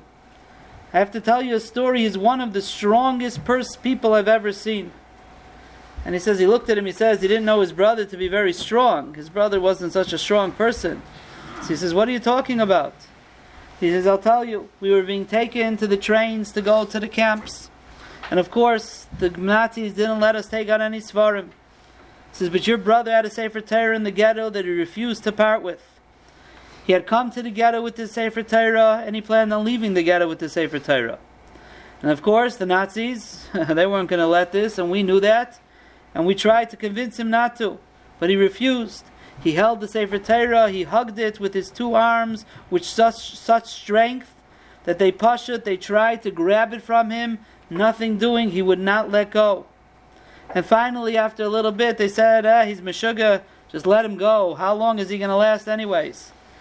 And he made it onto the train with his Sefer Torah. He didn't take anything else. He couldn't hold anything. He couldn't hold any baggage, anything with him. Only his Sefer Torah. And he held it the entire way on the trains. And he says, when we got to Auschwitz, he says, they took us out, and they said, everyone get out, you're not allowed to take any packages with you, leave everything on the train, you'll get it later. And he said, I saw your brother get up, and he went to the door, and he's holding a Sefer Torah, and he's holding it as tight as he could. And the guards standing at the door, and they didn't want to let him out, and they screamed at him, and they hit him, and garnished. He would not let go of his Sefer Torah, he refused to let go. The Nazi pointed his gun straight at him, at his heart, and he says, if you don't let go, I'm going to kill you. And he just looked at him. And the two soldiers looked at each other, and they said, finish, let him go already, what's the big deal? Where's he going? One looked at the other and said, where's he going? He thinks he's going to shul or something like that. And one turned to him and said, you're going to daven? You're going to daven? Daven for your entire family, they told him. And he says that he came in front of whoever, whether it was Mengele, whoever it was doing the selection. It wasn't always Mengele there, but whoever did the selection at the time. And they sent him, of course, to the side to go to be burnt in the gas chamber. And he went along there with his Sefer Torah that he refused to part with. He says, I understood at that moment, Pshat in the Pasuk, Loi b'chayo v'loi b'koyach, kim beruchi. Sometimes it's not about strength, physical strength, it's beruchi. It's the spiritual, it's the inner strength. And he says, I realized, and this Yid told his brother, he said, your brother was Mekayim the Pasuk, Lo Yomush Sefer HaTorah Hazeh Mipicha. He was Meiser Nefesh Halacha Lamaisa Lo Yomush Sefer HaTorah Hazeh. He never let go of it. From day number 1 until the gas chamber, he went with his Sefer Torah. And this was a Mesiras Nefesh that Klal Yisrael had for Sifrei Torah, but for Svarim in general. In Rebbetzin Farbstein's book, she quotes mostly Rav Ashri from the Kavna Ghetto, but from others as well, where the Nazis had given out what was called the Edict of the Books, that basically they were there to destroy Klal Yisrael's culture as well. They would take some selected books for their international library of Judaism that they were planning on making to show that not only it would be a memento that they destroyed the nation who was the symbol of the people of the book. And they went around, and they had a special focus on Sifrei Kodesh, But as one of the survivors of the ghetto, Reb Shmuel Roz, a Talmud of Slabodki Yeshiva, he said that the day that they took the Svarim, he says, was a terrible day for us, because taking the book from the people of the book is a deep incurable wound to the Jewish soul. It was such a tsar for us when they took the Svarim from us. And Rav Ashi writes, we decided to protect the Svarim with no less and maybe with greater determination than we protected our lives. And he says, Jews of all classes, all types of Yidden, displayed such Mesiras Nefesh for the Svarim, even risking being killed to hide Sifrei Kodesh and Sifrei Torah. Workmen, shoemakers, tailors, carpenters were elevated by this battle to the highest level of Kedusha. And they dug pits and they hid volumes of Shas in them and Rambam, all other Svarim. He says there was so much Mesiras Nefesh. So much Mesiras Nefesh. In other places, they went and they actually burned the Svarim themselves. It was a very hard thing for them to do, but they said, we're not going to let the Germans burn our Svarim. We are going to return them to the Rabbeinu Shalom himself. And that's what they did. There was a certain Mesiras Nefesh that they had for the Sifrei Kodesh. Certain Mesiras Nefesh. And Rav Ashi writes, whether consciously or unconsciously, the Jews sensed that this was the Germans' intent, and many of them regarded protecting the books as an act of resistance against the Nazis, because they accepted having everything else taken from them, but not the Svarim. When it came to fighting for a Sefer Torah or hiding a Sefer Torah, the weakest Jew demonstrated that he was a vigorous hero. This is what Rav Ashi wrote in the Kovna Ghetto. And this is the Mesiras Nefesh the Klal Yisrael had. Mesiras Nefesh the Klal Yisrael has for their Svarim. This is the Milchama that the Goyim have against our Svarim. That's why when they come into a place, the first thing they do is they burn down the shul. It's not only the symbol of the shul, it's the Svarim in the shul. And how they go and they make a Gansa Milchama against the Svarim. But Klal Yisrael themselves realize the Shalis Rufa B'Eish, that as much as they try to burn the Svarim, we are going to be Meiser Nefesh for our Svarim. Klal Yisrael only grows from understanding what our Sifrei Kodesh are. Baruch Hashem, we live in a time where Sifrei Kodesh are. There was no time in the history of Klal Yisrael that there was the amount of Sifrei Kodesh that we have today. But we have to realize Ashreinu Matayv Chalkeinu, that we have the proper covered for Svarim. Realize what we taka have. And it's very interesting that after the war, when they printed Svarim in the DP camps, they printed Chumashim and they printed Sidurim. So the first printing of a Gemara, Masechta Bechayris, from a Shas, was printed in one of the DP camps, and there's actually a pasuk they put on the Sharblat.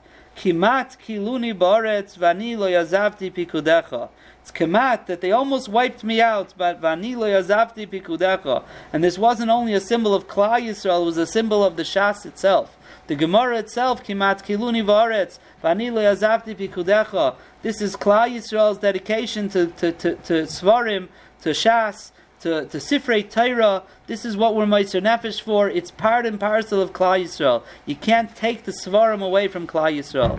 And as we think about this terrible tragedy of the Maram Ruttenberg, of Shalis Rufa B'Eish, of Erev Shabbos Parshas Chukas, think about all of the Svarim that were lost over the years. So all the Svarim that there was a Mechama Keneged them, because the Mechama Keneged the Svarim is a Mechama Keneged Klal Yisrael. Shalis Rufa B'Eish.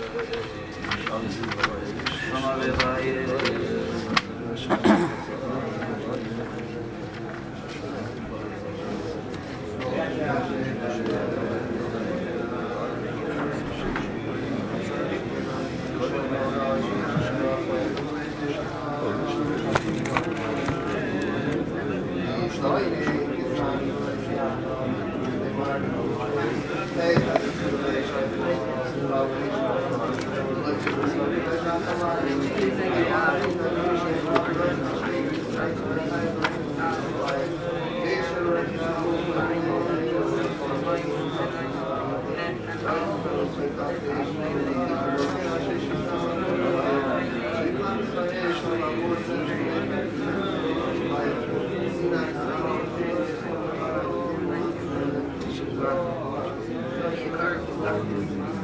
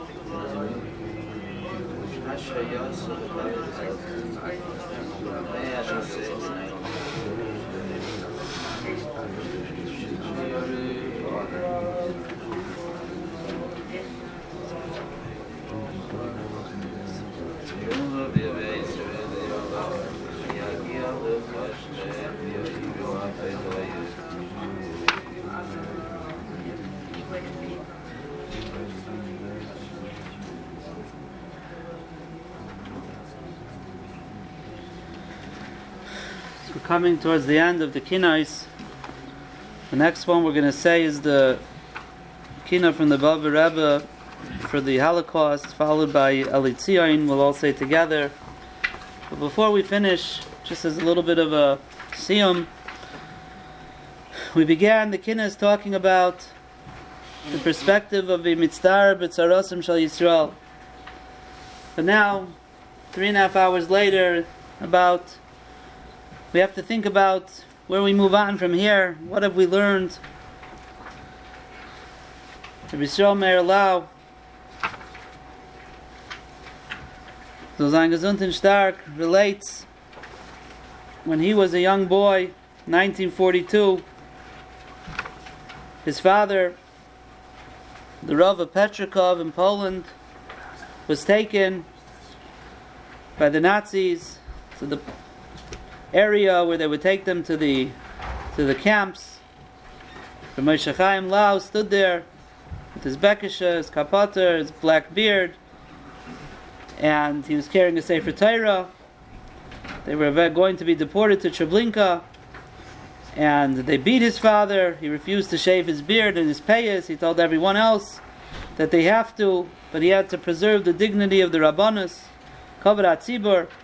His father was beaten and kicked, but he stood tall as much as possible as a representative of Torah. The women and children had been separated. Yisrael Meir and his older brother, Shmuel, Melech as they called him, were taken to the big shul in Petrikov, and they were beaten over there.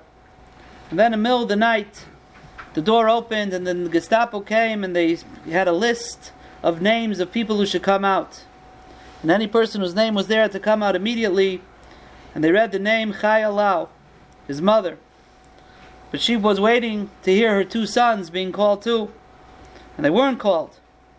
So afterwards, as everybody filed out who were called, they said someone whose name was on the list didn't leave. And she got up and she said, "Okay, I'm coming.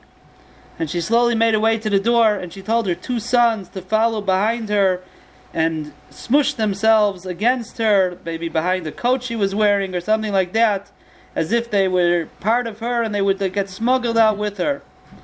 And they were walking sideways as one out the door, but as close together as they were, it was challenging for all 3 of them to go out the narrow exit, as really was only place for one person. And Yisrael Meir walked through, followed by his mother, and his brother Shmulek was behind them. And all of a sudden the Nazis noticed some movement, and he knocked Shmuel to the ground away from his mother, and he had to stay inside as Yisrael Meir and his mother made their way home. Shmuel was never heard from again. He was taken to Treblinka the next day. And as we know the story of Yisrael Meir Lau, as he survived Buchenwald and all the different selections and all the horrors that he survived there. He came to Eretz Yisrael, eventually Rav in Tel Aviv, chief rabbi of the state of Israel. And he says to himself, he writes, there's a question that plagues and haunts him. Why was my brother torn from my mother to go to his death, while I remained with her and lived? But he writes, he says, not merely why did it happen, but what does Hashem want from me? Hashem gifted me life, and what am I supposed to do with it? What's my purpose? Why was I selected to live? And that's the yesod of coming out of a kinais, is being mitzarbet harasim shel Yisrael. Mazois also Hashem lanu. We talked about oynish, we talked about tziduk hadin, we talked about mesiras nefesh. But then there comes a point, as we come to the other end of the kinais, and that's, why are we here? What does the Rebbeinu Shalom want from us? My Rebbe Reb Revda once spoke as a bacher, right after the war. In his shul, he used to have like a youth Shabbos, and one person, all the kids took over. One was the Gabbai, one was the president, and he was the speaker, the Rav. And he said a vart, he said it was Hanukkah time, and he said that by the Nes of Hanukkah, the Pach Shemen really had 3 nisim, the Ritva says, happened. Number 1 is that the Yevanim who were looking for every Pach Shemen didn't find it. Number 2 is that the Yidden who were so tired, from the Milchama, they found it immediately. And the third one was that it stayed lit for 8 days. So he asked L'chaira, if you're already making an ace that it's being found, you can make an ace for the 8 of them, for 8 Pach Shemens. Why was there only 1 Pach Shemen, and that Pach Shemen needed another ace to stay for 8 days? So Revda said it's a lesson. We're basically telling the Pach Shemen, your whole existence is existence of Nes, so we're munning from you, Faderzach from you, Nisim. You have to perform Nisim as well. If you exist because of a Nes, you have to live a life of Nes. So your existence is a Nes, you have to act with Nes, and life for 8 days. And he said to the people over there, it was after the war, not long after the war, there's many survivors. He says, all of us here are Nisim, and the Rebbeinu Shalom wants us to live lives of Nisim. And the truth is, we've gone through tkufas over here in this morning, talking about all different tkufas in the history of Klal Yisrael, from Churban Beis Hamikdash and onwards. And the bottom line is that if any one of us is here today, it's because our family wasn't wiped out with the 1.1 million people that Josephus says were killed during Churban Beis Hamikdash, Churban Bayis Rishon and Churban Bayis Sheni. If we're still here today, it's because we survived the Crusades of 200,000 Yidden thousands of Yidden who were massacred during the Crusades. If we're still here today, it's because we survived Tach V'Tat. If we're here today, it's because we survived the Holocaust, where so many families totally wiped out. One person from a city, one person from a family, like the Gemara Sanhedrin talks about. If we're here today, it's because we survived all of this. The only reason any one of us is here today, after learning about all the tzaras that we learned this morning, is only mamash anes. It's pashat anes, that every person has to wake up every morning and saying, my existence is an ace. And if my existence is an ace, Mazois also Hashem lanu is not a question of why did it happen, but what does Hashem want from me? If Hashem put me in this world, Hashem put me here, my life is an ace. What does He want me to do with it? He wants me to live nisim. He wants me to put my koiches into things. And what's the tzad hashava of all of the tzaras that we've spoken about? What's the kiyum of Klal Yisrael, as we spoke about last night, is Torah. From Churban Bayis Sheni, we have a Shas. From the Crusades, we have the Baliyat Taisvis.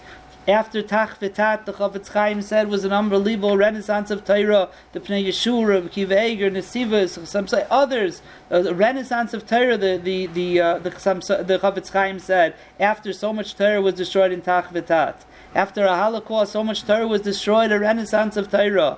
What the Rebbeinu Shalom wants from us is a dedication to His Torah, a Mesiras Nefesh towards his Torah, learning that if we're here today, it's because it's a nes. This is what the Rebbeinu Shalom wants from us, to continue to perform nisim in our lives, to serve HaKadosh Baruch Hu as a nes serves HaKadosh Baruch Hu. As we said, what started off, what's a nes? A nes is nefila, but then it's a smicha of Seimech Hashem, because Klal Yisrael is never down and out. When there's a nefila, there's a smicha, and that performs a nes. Every one of us here is a nes, and we have to say to ourselves, what does the Rebbeinu Shalom want from me? We're going to now say the kina of the Baba Rebbe for the Holocaust in the Art Scroll Kinais. It is on page 384. 384 in the Art Scroll Kinais. Zichruna v'kainenu kol Yisrael. Zolchem yishama v'rama kishvita v'rama. Misas mishunas achzoriyos v'rava atzama al tishkechu v'chal adayros. Ade tishkul liras v'nachlam atzakosim v'yasem shuvim. Skurim bakroinim katzayin latavach yivol v'shlecha v'kivshayim. V'shavim z'achtartam z'knei shoychim mo'inim. Koram shema Yisrael motzum nafshem l'adoyne adoynim. Voshi yeshivus amideyim. Kamoyni am kashomo. Vidu milim kosh parog v'yashomo. Thank you, Lord Mirakim. Sayakim elechu min adamo. V'koyim nikman staf and ocean. V'esechayim kol mishoma. Ashrei bazalfim midroshu zavotik neisiyois. Rivo isifrei Torah v'lindeo. Nekoyim v'ashiois. Shugvesh mikdushe'el. Yitzis v'enein etzakiyim. Shalim ha'maves ha'be'eri yodim ha'goyim olim v'yois. Zaku shamayim v'adamo. Alav v'ayoris mitzvei sehira. Arzus eiroipam v'espeo. Nich limekayim v'mesoira. Tzadikim zkenim v'chasidim. V'leikem v'mesoira. In Galina me had said Hayuka Zekul Pedro. Achim Hasherisenu Haben noch Mishamayim. Machen es Akdoish und Dias, Akioiz Mitzrayim. Koim Meis Koshenu und Akamayim mit Shlayim. Koim Meinu Vachiyeinu. Koim Meis Koshenu und Akamayim. We'll say Elitzion all together. Elitzion Biyareho Kema Yisha Mitzireo Ibzullah Chaguratzak Alba Nureho Aleiroi Asher Nudash Yashmasoi Nadareo Yaldias Nekorveye Soif Mikdash Chadoreho Aleigolos Mishor Seyel Ani Meishir Zimoreo Yaldom Asher Shuma Kimoy Minei Yehoreho Alei Hegyoy Michoy Leho Asher Domam Beyoreho V'yalmad Asher Shomei Uvitul Sanhedreho Alei Zivzei